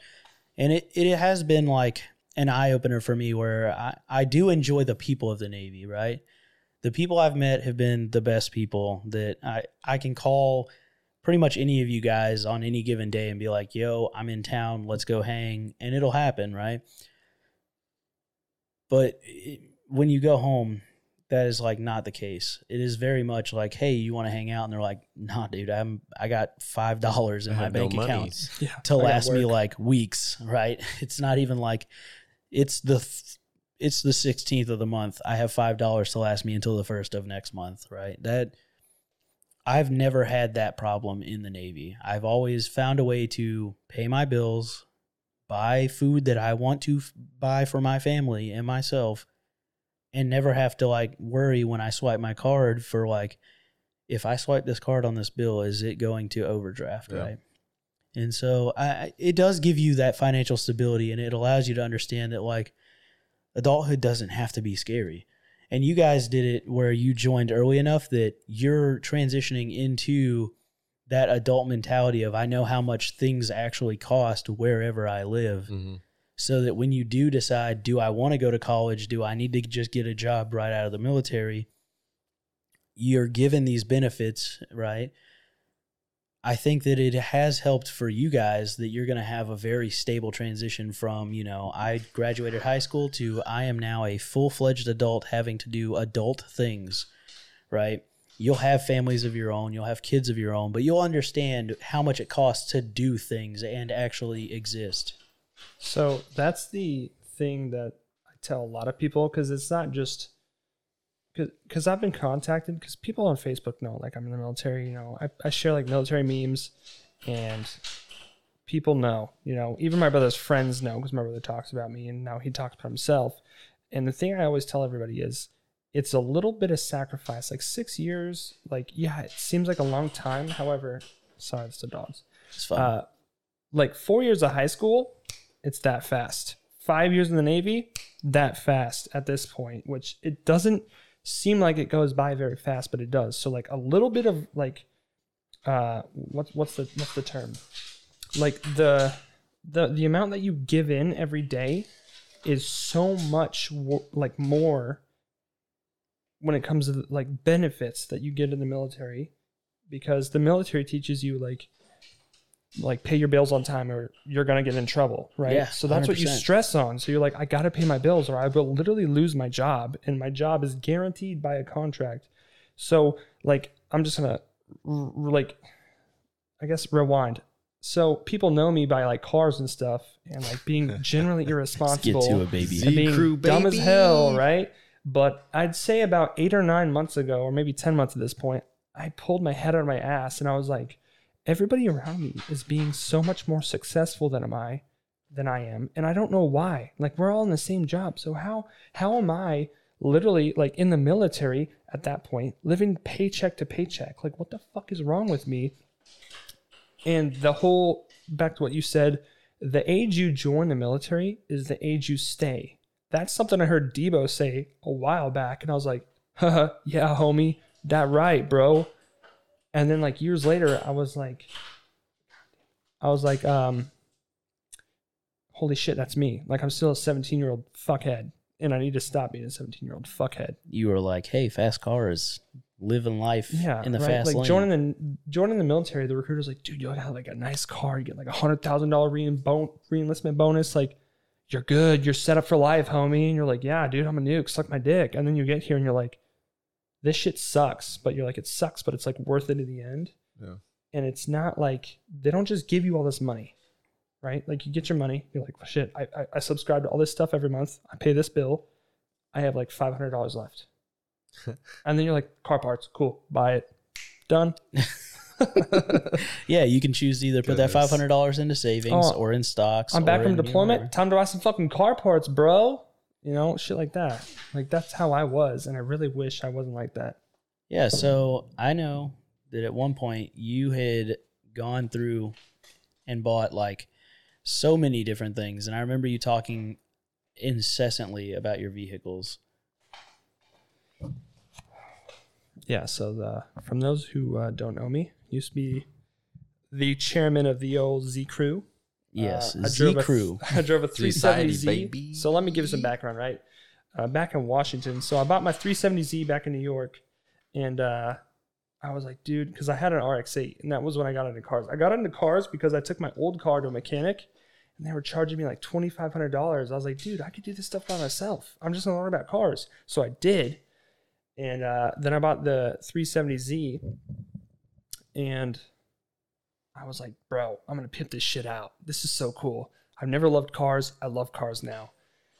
Come to find out, car parts are very expensive, and cars are an extremely expensive hobby. But that didn't deter me. Especially for a depreciating value. Like, that's the thing that a lot of people don't realize is, like, if you're into cars, there's like maybe 30 cars that have ever been made that have, like, they stopped appreciating in value, and then that's it, right? Yeah, like, unless you have like a Dodge Viper or like a Nissan GTR, like an old one, like, hold on. We had to get the dogs. All right. I don't know where we were. Yeah, so we had the dog wave come through. Good not Dogecoin. We're talking about Dogees. Real pit bulls. Yeah, dude. Good Lord. I think I was talking about cars are a very expensive hobby. Yeah, so there's literally maybe like 30 cars that have ever existed that eventually stopped appreciating value or maybe even go up in value. And, you know, most cars don't. And most car guys are hunting those cars and then trying to fix them from rusted shitholes. Like, I want to. I mean, to this day, so I had this car crew, right? 370Z, but still my dream car is either a 240Z, which I seen a pimped out one on base. I saw the chief at the Cars and Coffee that owns it, and I was like, dude, this thing's fucking sick. I was like, how much did you put into this? He's like, dude, I don't even want to tell you. I was like, well, I really like your car. He's like, I literally built this from a rusty body up. I've ordered every part. I've manufactured every part, which is a thing that a lot of people, I would say personally, me, joining the military, I was like, dude, I'm going to have all this money. I'm going to have like a nice car, nice house, hot bitch. You know, that's what I'm saying. No offense, babe. She's in the shower, but she's not a bitch. But, you know, like having like girls stuck to you like glue. That's how it was being from my hometown, being in the military was like.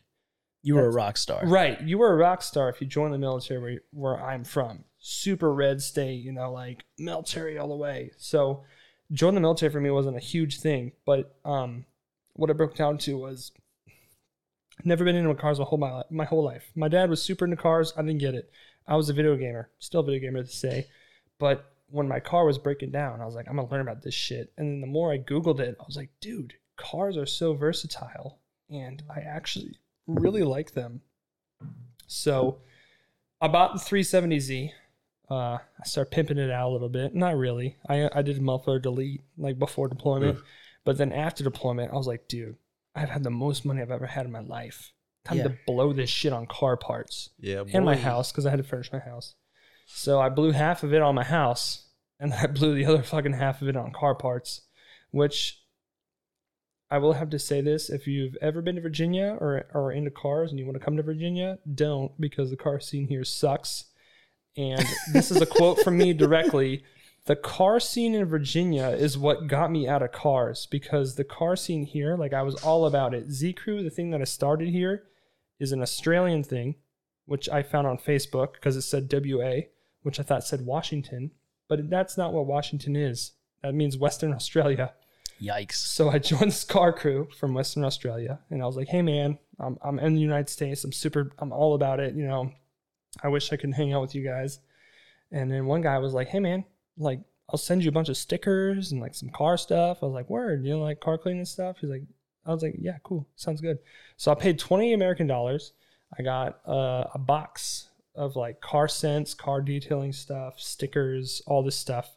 And I was repping the crew in the U.S., right? And I was going to car meets in Everett, Washington. I was late for duty one day because I was so fucking tired that I overslept my alarm. And I lived on the ship. So Senior Kapler was not very happy that I was late for turnover on the ship because I slept through my alarm. And then all deployment, I was talking about it to everybody. I was coming up with car designs, things I wanted to do in my car. So when we got to Virginia, I started doing it. You know, I bought a spoiler. I lowered my car. I did all this shit to it. But then I was like, I don't have enough money for all this stuff I want to do. But I love talking about cars. And my favorite type of car is the Japanese car. Like some people are fans of like European cars or American muscle, but I really, really love Japanese cars. I think that JDM life.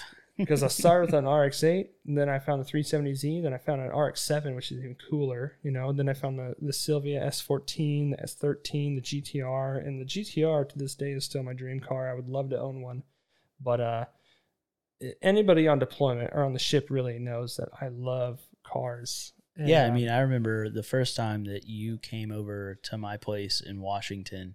You came over with the express intent of putting tint on your and I was using your wife's blow dryer to heat up my wrap to wrap my taillights. This is a no shit real life story. I remember, so me and my wife, I don't remember, I think we were just throwing like a get together in Washington. It was like a baby shower or something. Yeah, and you were like, oh hey, can I bring like some stuff to work on my car? I'm like, yeah, sure, why not? I'm like, I don't care. I remember you pulled up, and like before you had pulled up, my wife was like, yeah, so who all's coming? I'm like, oh yeah, like this person, that person, this person, and Garcia. And she's like, what? Another Garcia? I'm like, yeah, don't you know it? He's also white. And she's like, no fucking way. I'm like, yeah, no, seriously. Yeah, he's going to be here like pretty soon. He'll be like one of the first people here. We're going to work on his car. And she was like, I mean, what kind of car is he driving? I'm like, it's like some like Ricer car. I don't remember. Like, Ricer. Me, not huge into like cars and stuff. I've been like a truck boy my whole life. So, you know, you had Z-Crew, I had Truck Gang. And so I've been like hella into trucks. But I remember you rolled up and we had to pull your head and tail lights out, and you were trying to like tint them to and it was just my wife was just like, I have no idea what's going on right now in literally my tiny living room apartment. Yeah, I'm sitting there fucking, okay, rabbit, okay, not good enough. So like literally a month before this, I had wrapped the roof of my car black, and it was my first wrap job ever. I was like, man, this wrap stuff's really easy. You just got to get it really hot. You can stretch it, you know? So I found some tint for your taillights, because I was trying to black and white my car, make it panda. That's what it's called. And I was like, I need to black out my taillights, and then I'll paint my headlights. I hadn't had my headlights painted this time, but it's like I could just wrap my taillights black, and that'll be fine. Come to find out, I got a ticket for that. But oops. Literally, I left your house, and then like a week or two later, it was 4th of July weekend. I drove home to Idaho, which was 6 hours away, and I was at my great-grandmother's house on the 4th of July with my grandma, my girlfriend, and me. And I had a heat gun that I bought, and I was heating it up. I was like, okay, stretch it, you know, like wrap it. And then that's when I actually wrapped my taillights and I tinted them. And from there, it kind of went bonkers. We moved here, and I helped a bunch of people build their fucking cars. I gave car parts to people, which I still haven't got back today. But overall, I would say it was a good experience. But yeah, I mean, you literally basically created a whole community of Z owners. No, we had like 30, 35, 40 people at one point, but that was sorry. So my friend Ty, I was thinking about him earlier today when we were driving to Virginia Beach. He was part of Z Crew. He's like this 65-year-old guy that was in our car club. He was old as fuck, but his car was like pimped out with like, it wasn't pimped out like, oh, that's cool. It was pimped out like, you know, like I kind of, in my own head, I kind of was like, that's not very good. I was more of like a low and slow kind of guy. Like I like to roll into car meets, be very respectful, don't do burnouts, don't do donuts, don't backfire, shit like that. I was more about the appearance of your car more than what was in your car, because there was two options with my car. It was make my car fast or make my car cool, and I couldn't afford to make it fast, so I made it cool. Yeah. Which is a lot of the story for a lot of people that I met. And as soon as we got to Virginia, I met my friend Angelo, my friend Ty, not Ty,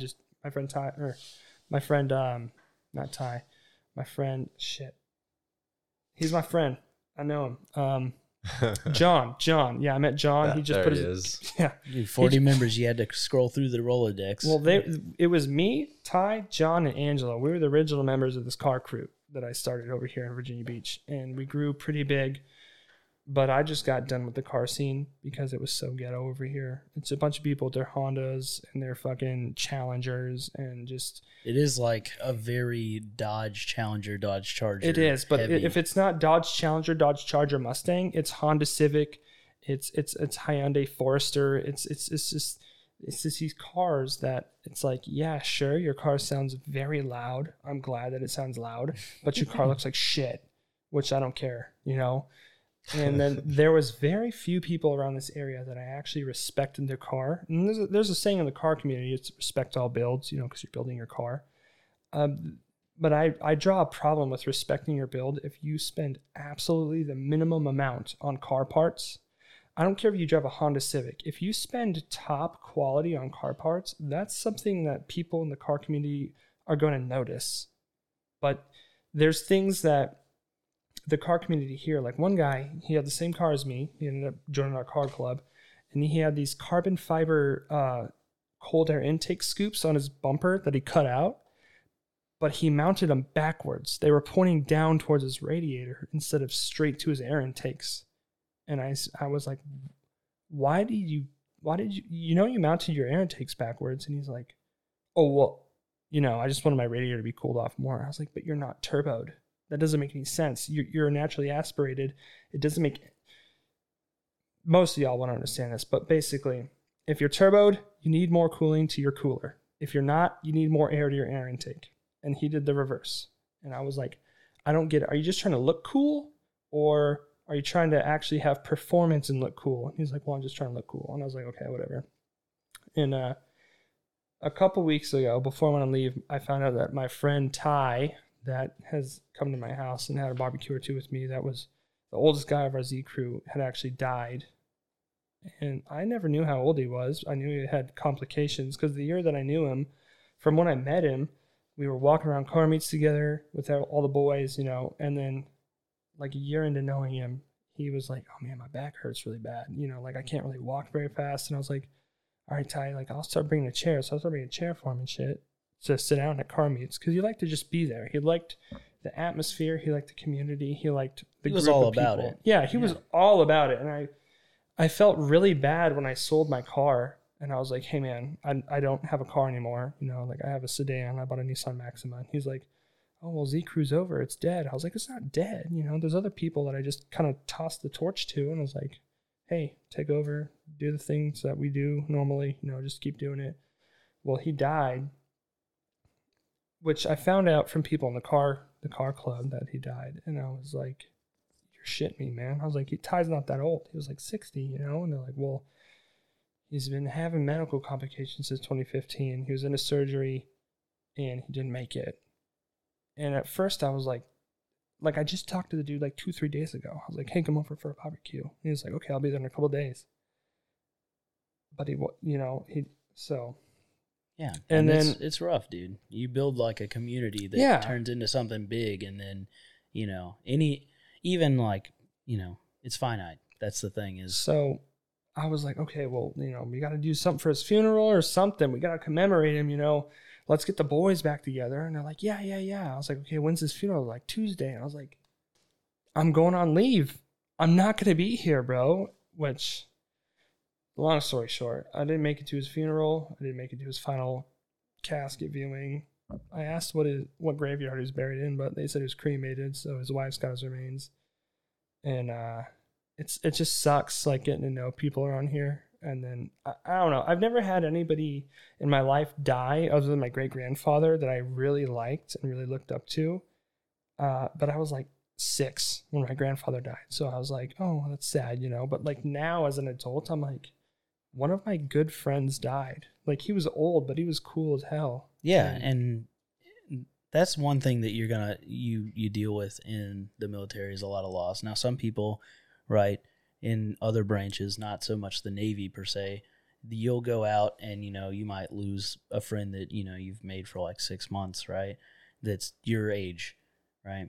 And that's, you know, that's hard for people. And even if, you know, you meet people of various ages, right? You move around to places you've never been before.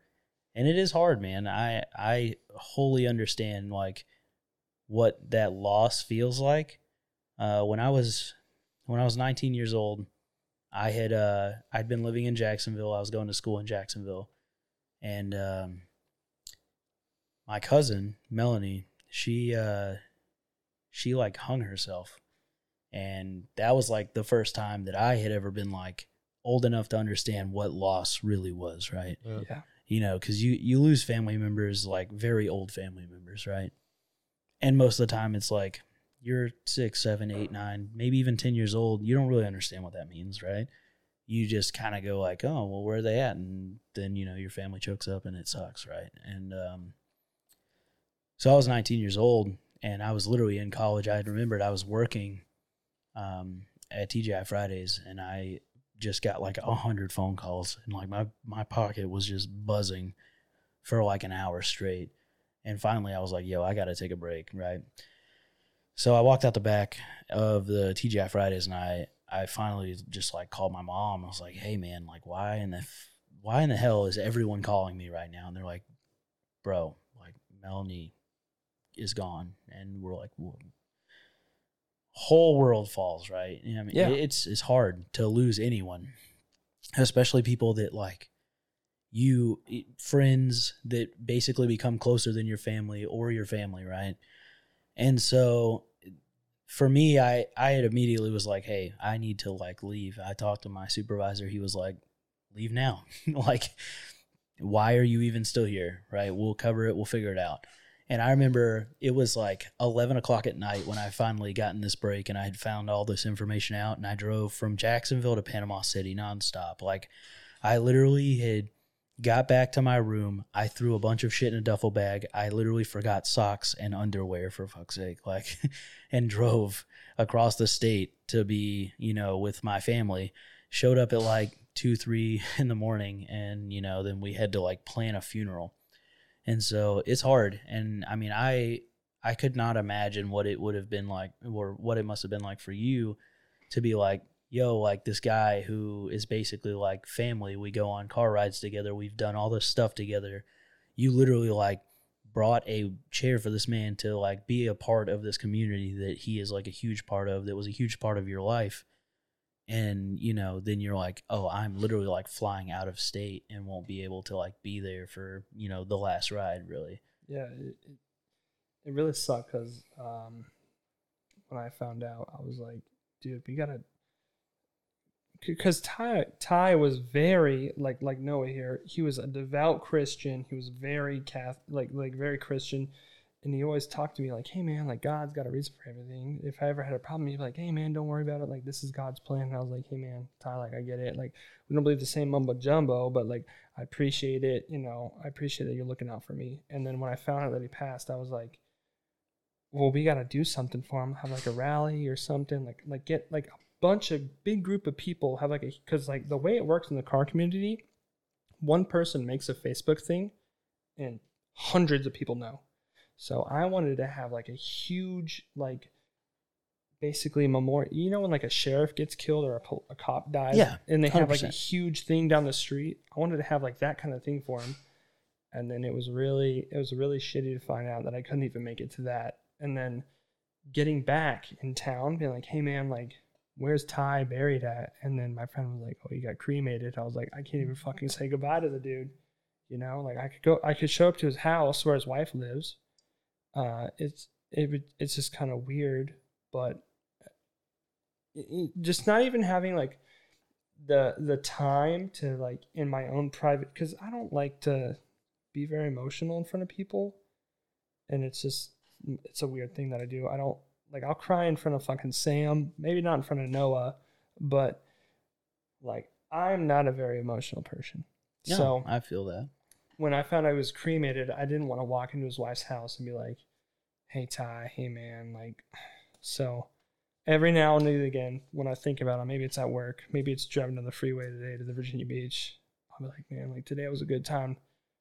Like I remember driving down this road with Ty and looking over, and he would just give me that slow head nod, and I'd be like, what's up, bro? It's times like that when I kind of talk to myself in my head, like, yo, God, if you up there, or Ty, you know, whoever, I'm listening. I hope you're doing good. And it's kind of shitty. So I feel that.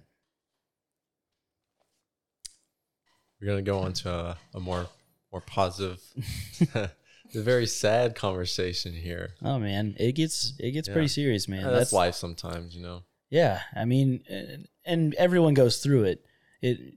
Military members go through it.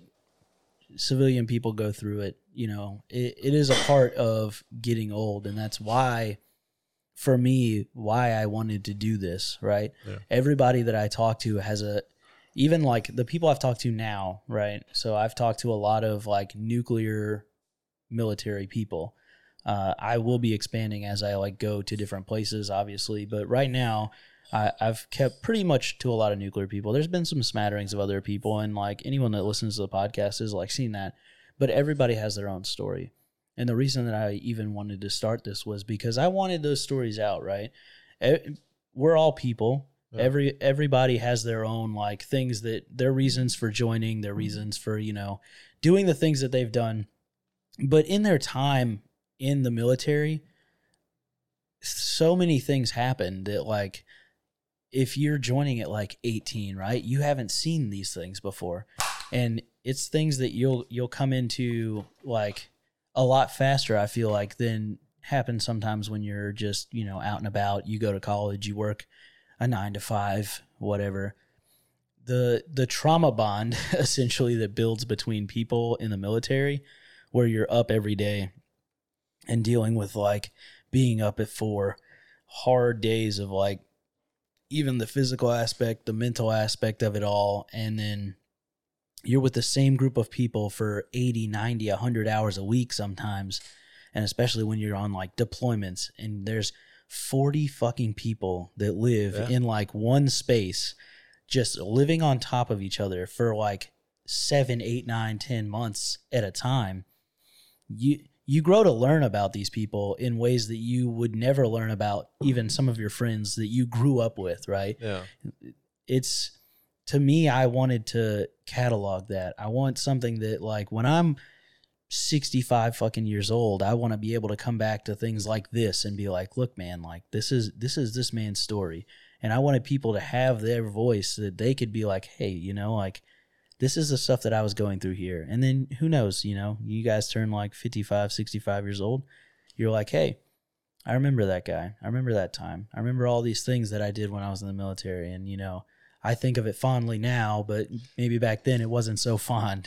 So it's funny you say that. I was talking to Howie Baby, and I was saying, dude, whenever we hit like 60, 65, we're going to have to get our old, you know, Navy ball caps on and go to Hardee's at like 6 o'clock in the morning and get our the 60-cent coffee or whatever, or $1 coffee, and just, you know, reminisce about the old time.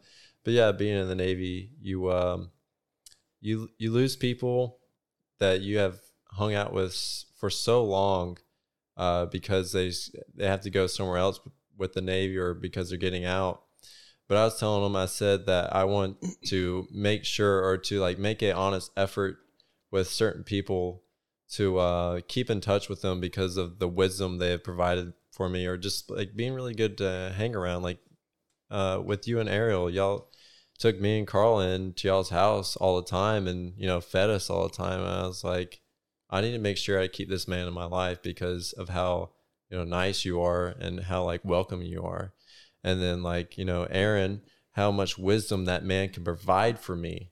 This man has told me so much stuff. I'm like, so I have not thought about this. I'm like, that's another person I need to keep in my life. Or like Robles, this past weekend, I went out to church with him and then went fishing with him. I was like, that's another person I need to make an honest effort to make sure I keep in touch with, you know, after I get out of the Navy or after he moves. But that's that's really sad part about being in the Navy, is that you lose people in cycles. It sucks. I think a really sad part, like, not even just being in the Navy, like, imagine being in combat with somebody and then getting out of the military and going back to where the fuck you came from. I know a lot of people don't do that. I like where I'm from, so I'm probably gonna go back to there. That area, not maybe my hometown, but that generic area is it sucks. It sucks seeing people that you've known so well, like even on the boat, like when Desbians left, like Desbians was my boy. I loved that dude, you know.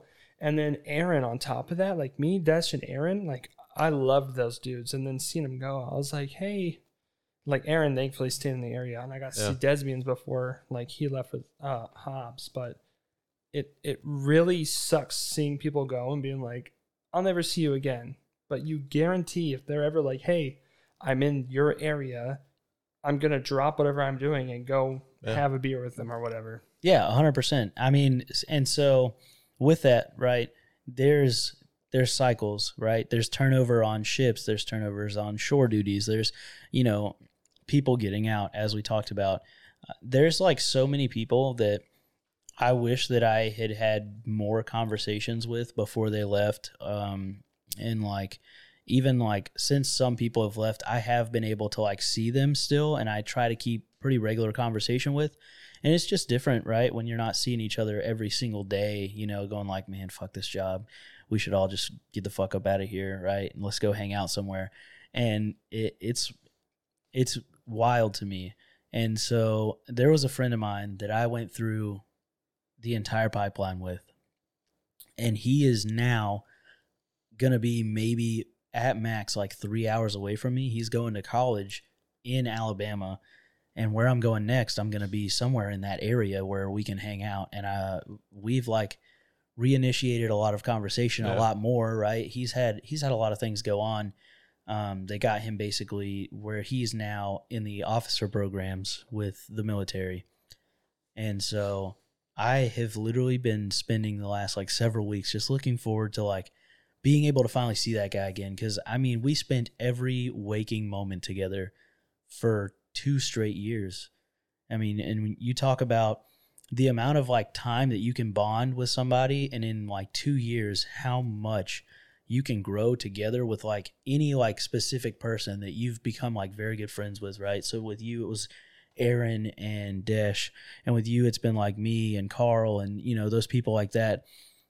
When you spend so much time with somebody that like you wake up, you guys are hanging out, you go to work, you're hanging out at work, you leave work, you're hanging out outside of work, right? And you get to know these people on like such a personal level. It is really, really hard to be like, oh, hey, now I have to leave. And I hope that we keep conversation up, right? Yeah. And I just want to be able to like get as many conversations with like all my friends, and like this project that I've been doing has literally been so focused on people that I've worked with, because I just want something to like go back to at the end of it and be like, man, like this was this person's story. This is like the things that we all did together. And it seems like, especially like the first 20, 30 episodes of this, it seems like a broken record where it's like, yeah, we went to Singapore, we went to Thailand, we went to Dubai, and we did all these things. And it seems like I'm replaying the same stories over and over again. But with each individual person, it's a little bit different, because I'm like, oh yeah, I remember that time that we were in that place together, or like you went and did these with these people, and like you get that full scope of that very specific set of stories, just even from like that 9 months of time, where, I mean, for me, it was so different than like a lot of other people, because some people, they didn't have like a wife or a child or a husband or like, you know, things like that. And they were just, you know, they didn't even have like, maybe some people didn't have like girlfriends and things or boyfriends. And so they had like a completely different experience to what I had, because for me on that deployment, it was a lot of, I'm watching my child grow up in pictures, and it was hard, you know, like it was really hard to watch my son grow up in pictures and be able to just talk to my wife through like emails. But some people, they had other like issues on top of all of that, right? Some people had sick family members at home, you know, like there was so many things going on for every other person. It wasn't just like, oh yeah, I had to wake up and I had to be productive today. And so it is like one of those things that you end up, I want to get everyone's side of all of the same stories that I've lived, because it's a big deal to me to be able to like come back to something like this where you get to talk to your friends and really like remember how that's going to be, because I don't want to be 40, 50 years old and be like, man, I haven't talked to these people in like 20 fucking years. Like that shit's going to be hard. You know, I don't want that to happen. And the unfortunate side of it is in the military, it almost always happens with a lot of like your like mid-tier friends that like you see them at work every day, you talk to them at work every day, but the day you leave, you don't exist in their world anymore, and it just drops off. Yeah. And then you have that 3 or 4 or 5 people that you met in the military that you will never stop talking to, because you spent so much time with them before work, at work, outside of work. And I want a huge network of those people. And if I can't get that huge network of people, at the very least, I want to fall back to something like this, where I can still go back and go like, hey, like I remember all those good times. I now remember I need to go and talk to this person and be like, hey man, where are you at? Because, you know, I may never see the West Coast again, right? I have no want to be on the West Coast, but best believe if I am in the West Coast, I will absolutely find a way to contact every single person I know on the West Coast and spend a bunch of time with everybody, because I don't want to not see all of these people again. Yeah, for me, knowing somebody that's going to be a lifelong friend is when they do something inconvenient, which which brings me to a story that I just thought about when you're talking about Carl. So, me and Osorio, another person that I want to make sure I keep in my life after the Navy because of his infinite wisdom, and another one of our friends, David, he's a CS on the ship. We all took a trip down to Outer Banks, North Carolina. And Osorio had just bought a brand new Nissan Pro 4X. Like a $60,000 truck. Very, very nice. Oh, no. And so he was like, dude, we got to go down there. We can drive around on the beach. I was like, oh, yeah, that sounds good. Let's do that. And we start going down there. And we get on the beach. We're having a good time. Throw around the football. And then we're like, all right, it's time to go. And all right, let's see what this puppy can do. Start going pretty fast. I was like, yeah, this thing's pretty capable. All right, let's go. let's take this little route right here. And we're going towards like the houses there. All where the houses are all on sand. It's no like paved roads. So it is kind of like a little bit of off-roading. But we got into some serious parts. And we got to this, what we thought was a little puddle, but that puddle was a damn pond, we found out. Goodness gracious. So I'm like, dude, he was like, you think I can go through that? Chris asked me that. And I was like, dude, yeah, you could probably do it. Just, lock the rear diff, throw it in 4 low. You got it. Send it. Do it. And he goes in, and I'm like, just go. And he like goes in, and the water comes up over the hood onto the windshield. I'm like, oof. That's a little more water. That's why I never take advice from you while I'm driving. And it just like, we get like halfway into it, and then it just stops. The truck just stops. I'm like, uh-oh. And he like puts it in reverse, and it doesn't do anything. And I'm like... He's like still like having some faith, and I just put my hand on him like, Chris, bro, she's gone. It's over. So you personally totaled Chris's $60,000 Nissan truck. I mean, I was a little voice that was saying, egging him on. You were the devil on his shoulder. Is literally what happened. But, yeah. And that's why Carl will never listen to you. Hold on. So, he's like, the water starts coming into the cab, and I'm like, dude, you got to get somebody. So he runs. I was like, I'm pretty sure I saw a bunch of Jeep guys. Jeep guys tend to have a bunch of like, winches, cables, stuff like that. Jazz. And he goes running after him, and me and David are like just sitting in there like, dude, holy fuck, we done messed up. Oh man. And so he comes back. And this guy in this Raptor comes back, and at this point the water has come up over towards like the speakers and all the electronics, so you're just hearing like some dial-up shit. And I'm like, dude, there goes all the electronics. Whew. And the Raptor, like, he's a really nice guy. This guy was trying to help us get out, and he was trying everything he had, didn't work out. And eventually the tow truck that just literally runs up and down the beach, because so many people get on there and get so much courage that their car can make it on the beach. So luckily there was a tow truck out there, and he ended up pulling us out of the this puddle, but really was a pond, looking back onto it. All the water came out. We were looking at the damage. I'm like, dude, she gone, son. You're gonna have to total that bad boy out. But at that time, I'm like, I call up Carl. I was like, Carl, we fucked up. He's like, what's wrong? I was like, so we're out here in Outer Banks right now, and we fucking flooded Chris's truck. He was like, what do you mean? And I like explained the whole thing to him. And I was like, it's like 3 hours away. Can you please come get us? Again, going back on the very inconvenient thing. Very inconvenient. This is like at, like 7, 8 o'clock at night. And Carl gets in his little minivan that he has at the time. Oh, he had the minivan? Yeah, he had the minivan. Swag and wagon, baby. Yeah, because the truck is getting worked on. And this man drove 3 hours to come get our happy asses after we just flooded Chris's truck. And if that ain't a friend, I don't know what is.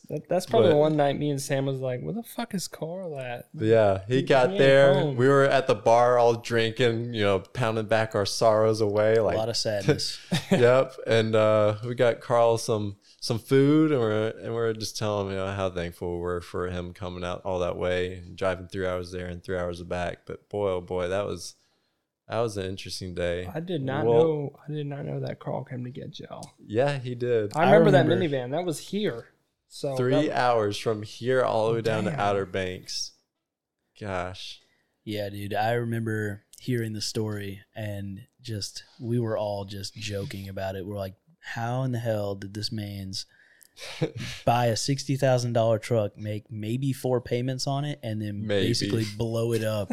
And then it came out that you were basically like, yeah, you won't do it. Come on, Yeah. Pussy. That's the official story, is like, pussy, you won't.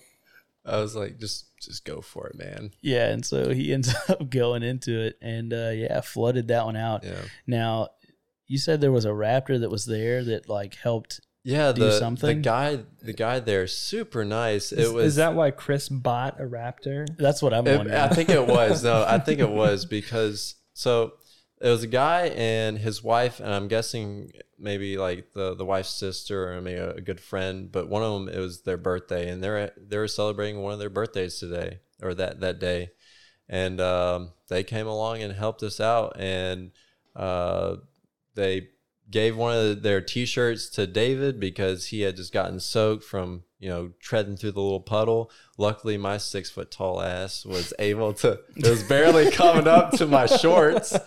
Or to actually, it was my underwear. I took off my pants at that time. It was barely coming out of my underwear, so I got off scot-free. Oh, my God. Everybody else had lost something, like they had, gotten all wet, or Chris lost a truck. Yeah, And I was over here lost just more like, than just along for the ride. But yeah, this guy with his Raptor, I forget your name, but thank you so much. You really did help us out. You were talking about people in the same scenario going through shitty stuff. And I know you've talked about this in the previous podcast. I don't know if you I can't remember if you went into a lot of detail, but July 28th, 2018. Oh, Startup from Hell, dude. Yeah. I'm all about talking about it. You were well into Division. You were there for years. I was like new. I was a new guy. You were there, right? No. When? No. He showed up I was at in deployment December. or something. Yeah, I got in there December. Well, real quick.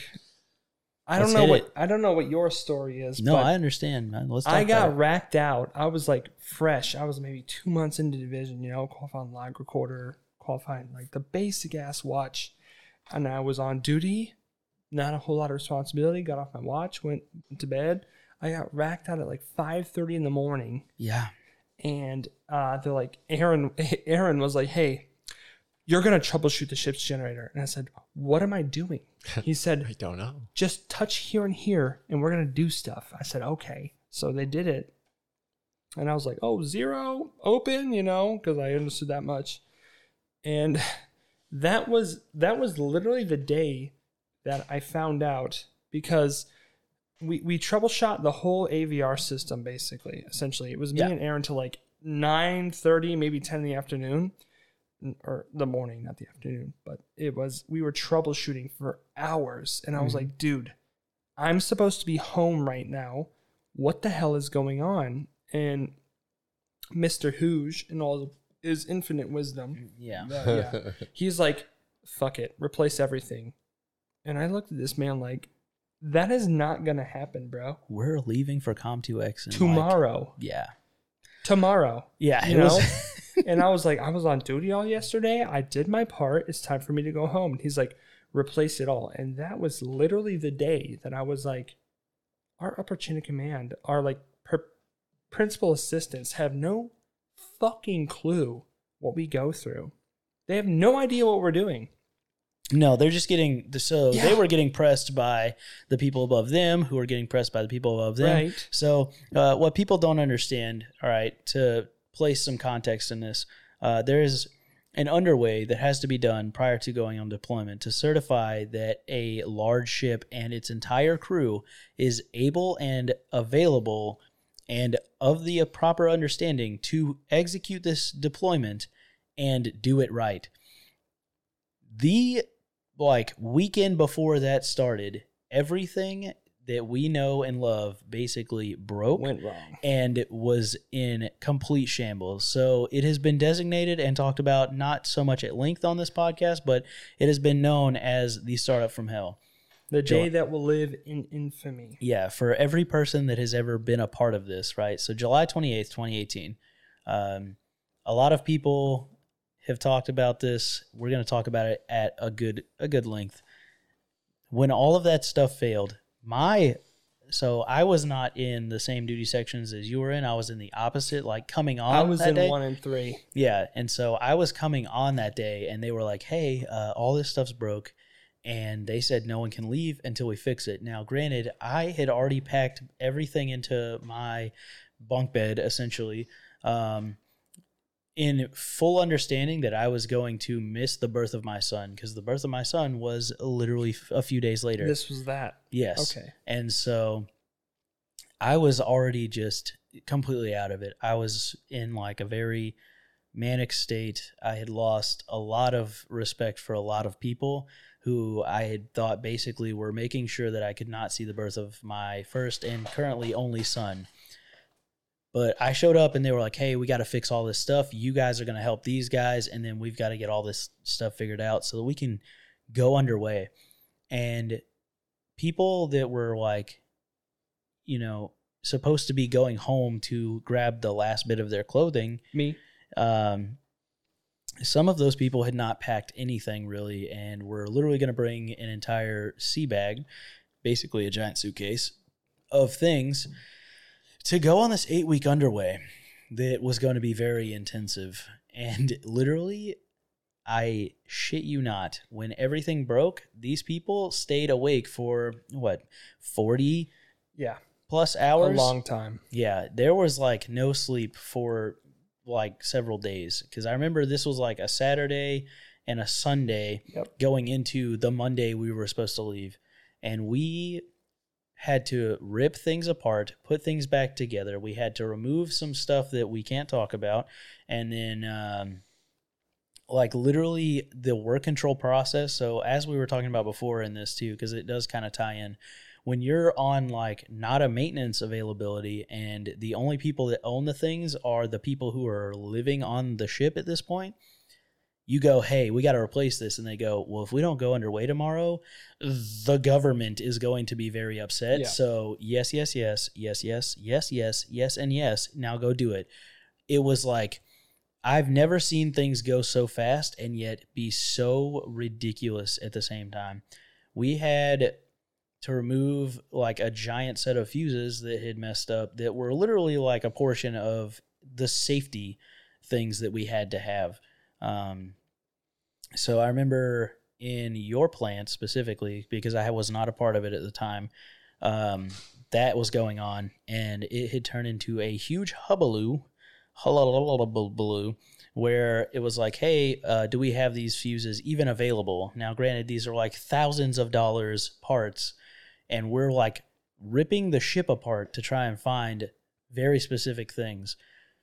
People are like doing checks on things that they've never done checks on. If we didn't have people like Aaron and like ridiculously smart people, this could not have been done. But we had some like real rock stars, and we fixed everything, but it was at like 2 a.m. Yeah, I remember we finally gotten everything fixed. Like, I was so new. I had no idea what was going on. I just know I got off watch. I went to sleep, and I get woken up in the middle of the night. You know, like I had like maybe back watch. I just got off watch, sleep for an hour. Kraylock, the great and mighty. Yes, hey man, the almighty. Hey, BPO. you got to get up. I was like, Kraylock, what the fuck do I got to get up for? And he's like, "Hey man, they need you in the plant. You're vital." And I was like, "I'm vital? Okay." And I run down there. I was like, Aaron's like, "Hey man, this is what's going on.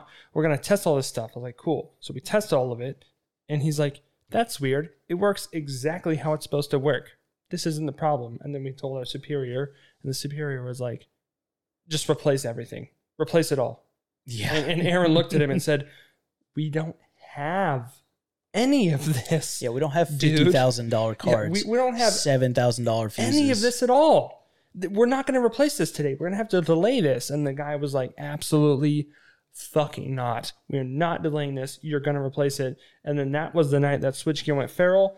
And I was not allowed to leave after duty for, I don't know what, like fucking. It was like 1 or 2 a.m. Yeah, I left at like, and I left at like 2 a.m. to go to my car because I lived on the ship at the time. So like I didn't have as hard as the time as other people, but I still had stuff in my car that I kept there because I lived in my car essentially at the time. But I slept on board. Yeah. Because that's how it was in Washington. Like if you were an E4, like you used to be AH, get BH taken away. I just lived in my car in the parking lot. You know, I wouldn't sleep there, but I lived there. And I had a bunch of stuff I had to get. And that was the quote from the great people who recorded everything back in the day. What it was when Switchgear was going feral and everybody was losing their goddamn minds. At least because I knew you were on 2 Switch at the time, I think. But in 1 Switch, it was literally like 50 people sitting in a room. And we're all just kicking back, chilling. And we're like, why the fuck are we here? You know, like these people can handle it. Let us go get our lives together and come back. You know, and me specifically, like I could have just gone and got my shit and come back. But they're like, absolutely not. You cannot leave. However, my plan was not to go get my shit and come back. My plan was, because the special weekend deal that time was I'd meet y'all up at the I forget what it was called. Basically, the ship was getting loaded with millions of tons of ammunition, and that's where I was going to meet you guys. I was going to land at base and bust to that spot, and I was freaking out because I was like 20 years old, and I just had a new girlfriend that I was crazy about, and I was like, I got to go home and fucking screw my girlfriend, you know? I gotta disrespect my girlfriend's father in his own house, you know? And I was losing my mind over it, and oh God, that was when it like sucker punched me in the face. Like, you're in the fucking Navy. You are here. Property of the United States. Everybody's here. It's like that. And this is my most favorite meme for the military. It's the Flex Seal guy, right? And it's a tank and it's got a big old hole in it and the water's pouring out and it says the military. And then like the water is labeled like depression, alcoholism, whatever problem is currently trending in the military, and then he slaps flex tape on it and it says you're a family. You know? So that was the night I realized, like, oh, this sucks. Psh, you're a family. Yeah. Get the fuck over it. Yeah, and there were so many people who had to deal with that too. And I remember there was so many people who literally were leaving the ship at 2:00 in the morning, had to be back at like 6 or 7 in the morning. Except Wayne Scott. Scooter. Old Scooter Magooter leaving at like 5:00 to get back at like 7. Get fucked. Who also lived with his parents in like Tacoma, like 2 hours away or some shit. It was nuts, dude. Yeah. There was people leaving at like 2:00 in the morning that had to be back by like 6 or 7. And they were like, I still have to wash my clothes. I'm like, bro, you didn't plan to get completely screwed over. And nobody realized. It's the military back end, dude. They'll get you on the military Plan back for end. the worst, expect the best. Yeah. It's literally, whew. Yeah, that gets you on the back end thing. That's where it really started for people. The non-existent I love that. fairyland. The military back end, dude. Hey, so this week's going to suck, but we'll let you know, even though you're going to be here for 100 hours in the next 7 days. But you get a 4-day in like 3 months. Yeah. So we're going to get you on the back end. There's been so many times where like, we'll get you on the military back end. I've lost that many fingers. I don't have that many I can count on all now. the time. Hey, I'm supposed to have today off. I take it with a grain of salt. Well, you're co-part's sick, so come in. Yeah. Fuck you. You know how we were going to give you that weekend off? Well, COVID. Hey, you weren't here for duty. You're going to get yelled at for a while. Yeah, exactly. Dude, it has been absolutely wild. And honestly, like, so even with that and everything else that's happened, I would never recommend this life to people because it's obviously a lot harder than, you know, it's made out to believe. Is the pay good? Sure. Is the pay worth it? Not so really. Sure. No. All right. But benefits, you do get to grow into a lot of things. You grow up very fast. You grow the fuck up really fucking fast. You're going to learn fucking quick. Yeah. Some people grow up a little worse than others. And, you know, a lot of people get their first taste of alcohol in the military and it turns them the wrong way. But, I mean, there's a lot of things that I feel like, Yeah, and then you join the military and then you drink a lot. Well, you know, everybody's got their vice. For me, it's nicotine. For some people, it's alcohol. For some people, they turn to hard drugs and they get caught and get kicked out. And we've lost a lot of people to that too. So it's been wild. It's been a hell of a ride. But honestly, boys, closing thoughts. It sucks. However, if you can deal with it, it's worth it. Hell yeah. I feel that. Good opportunities. I'm Yeah. looking forward to more. Yeah. I mean, you know, you get the VA loan, that's pretty dope. You get the Bitchin'. college degree and credits and money to go if you want it. I mean, some people don't, but they get it anyways. Looking forward to more, but I know that after, this reenlistment I did, that'll probably be it for me. I mean, you and I are both Not going worth to the reenlistment stress. boys, recruiter boys. So Yeah.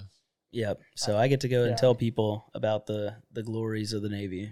So, and you'll get to do it too. You're I gonna feel have a good time. I feel like I'm kind of already hoo-yah. Like, it's not bad. It's pretty bad, but it's not terrible. But think about your future. You get paid for it, and you get to sometimes see other countries. Yeah.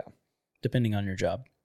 It comes with like a very long, very fast speech that I can't quite memorize enough to just blah, blah, blah, blah, I'll blah, boil blah. it down for you. If you're not a nuke, you get to see a lot more. Yeah, 100%. But that's it's gonna do it for us, boys. This shit is getting old.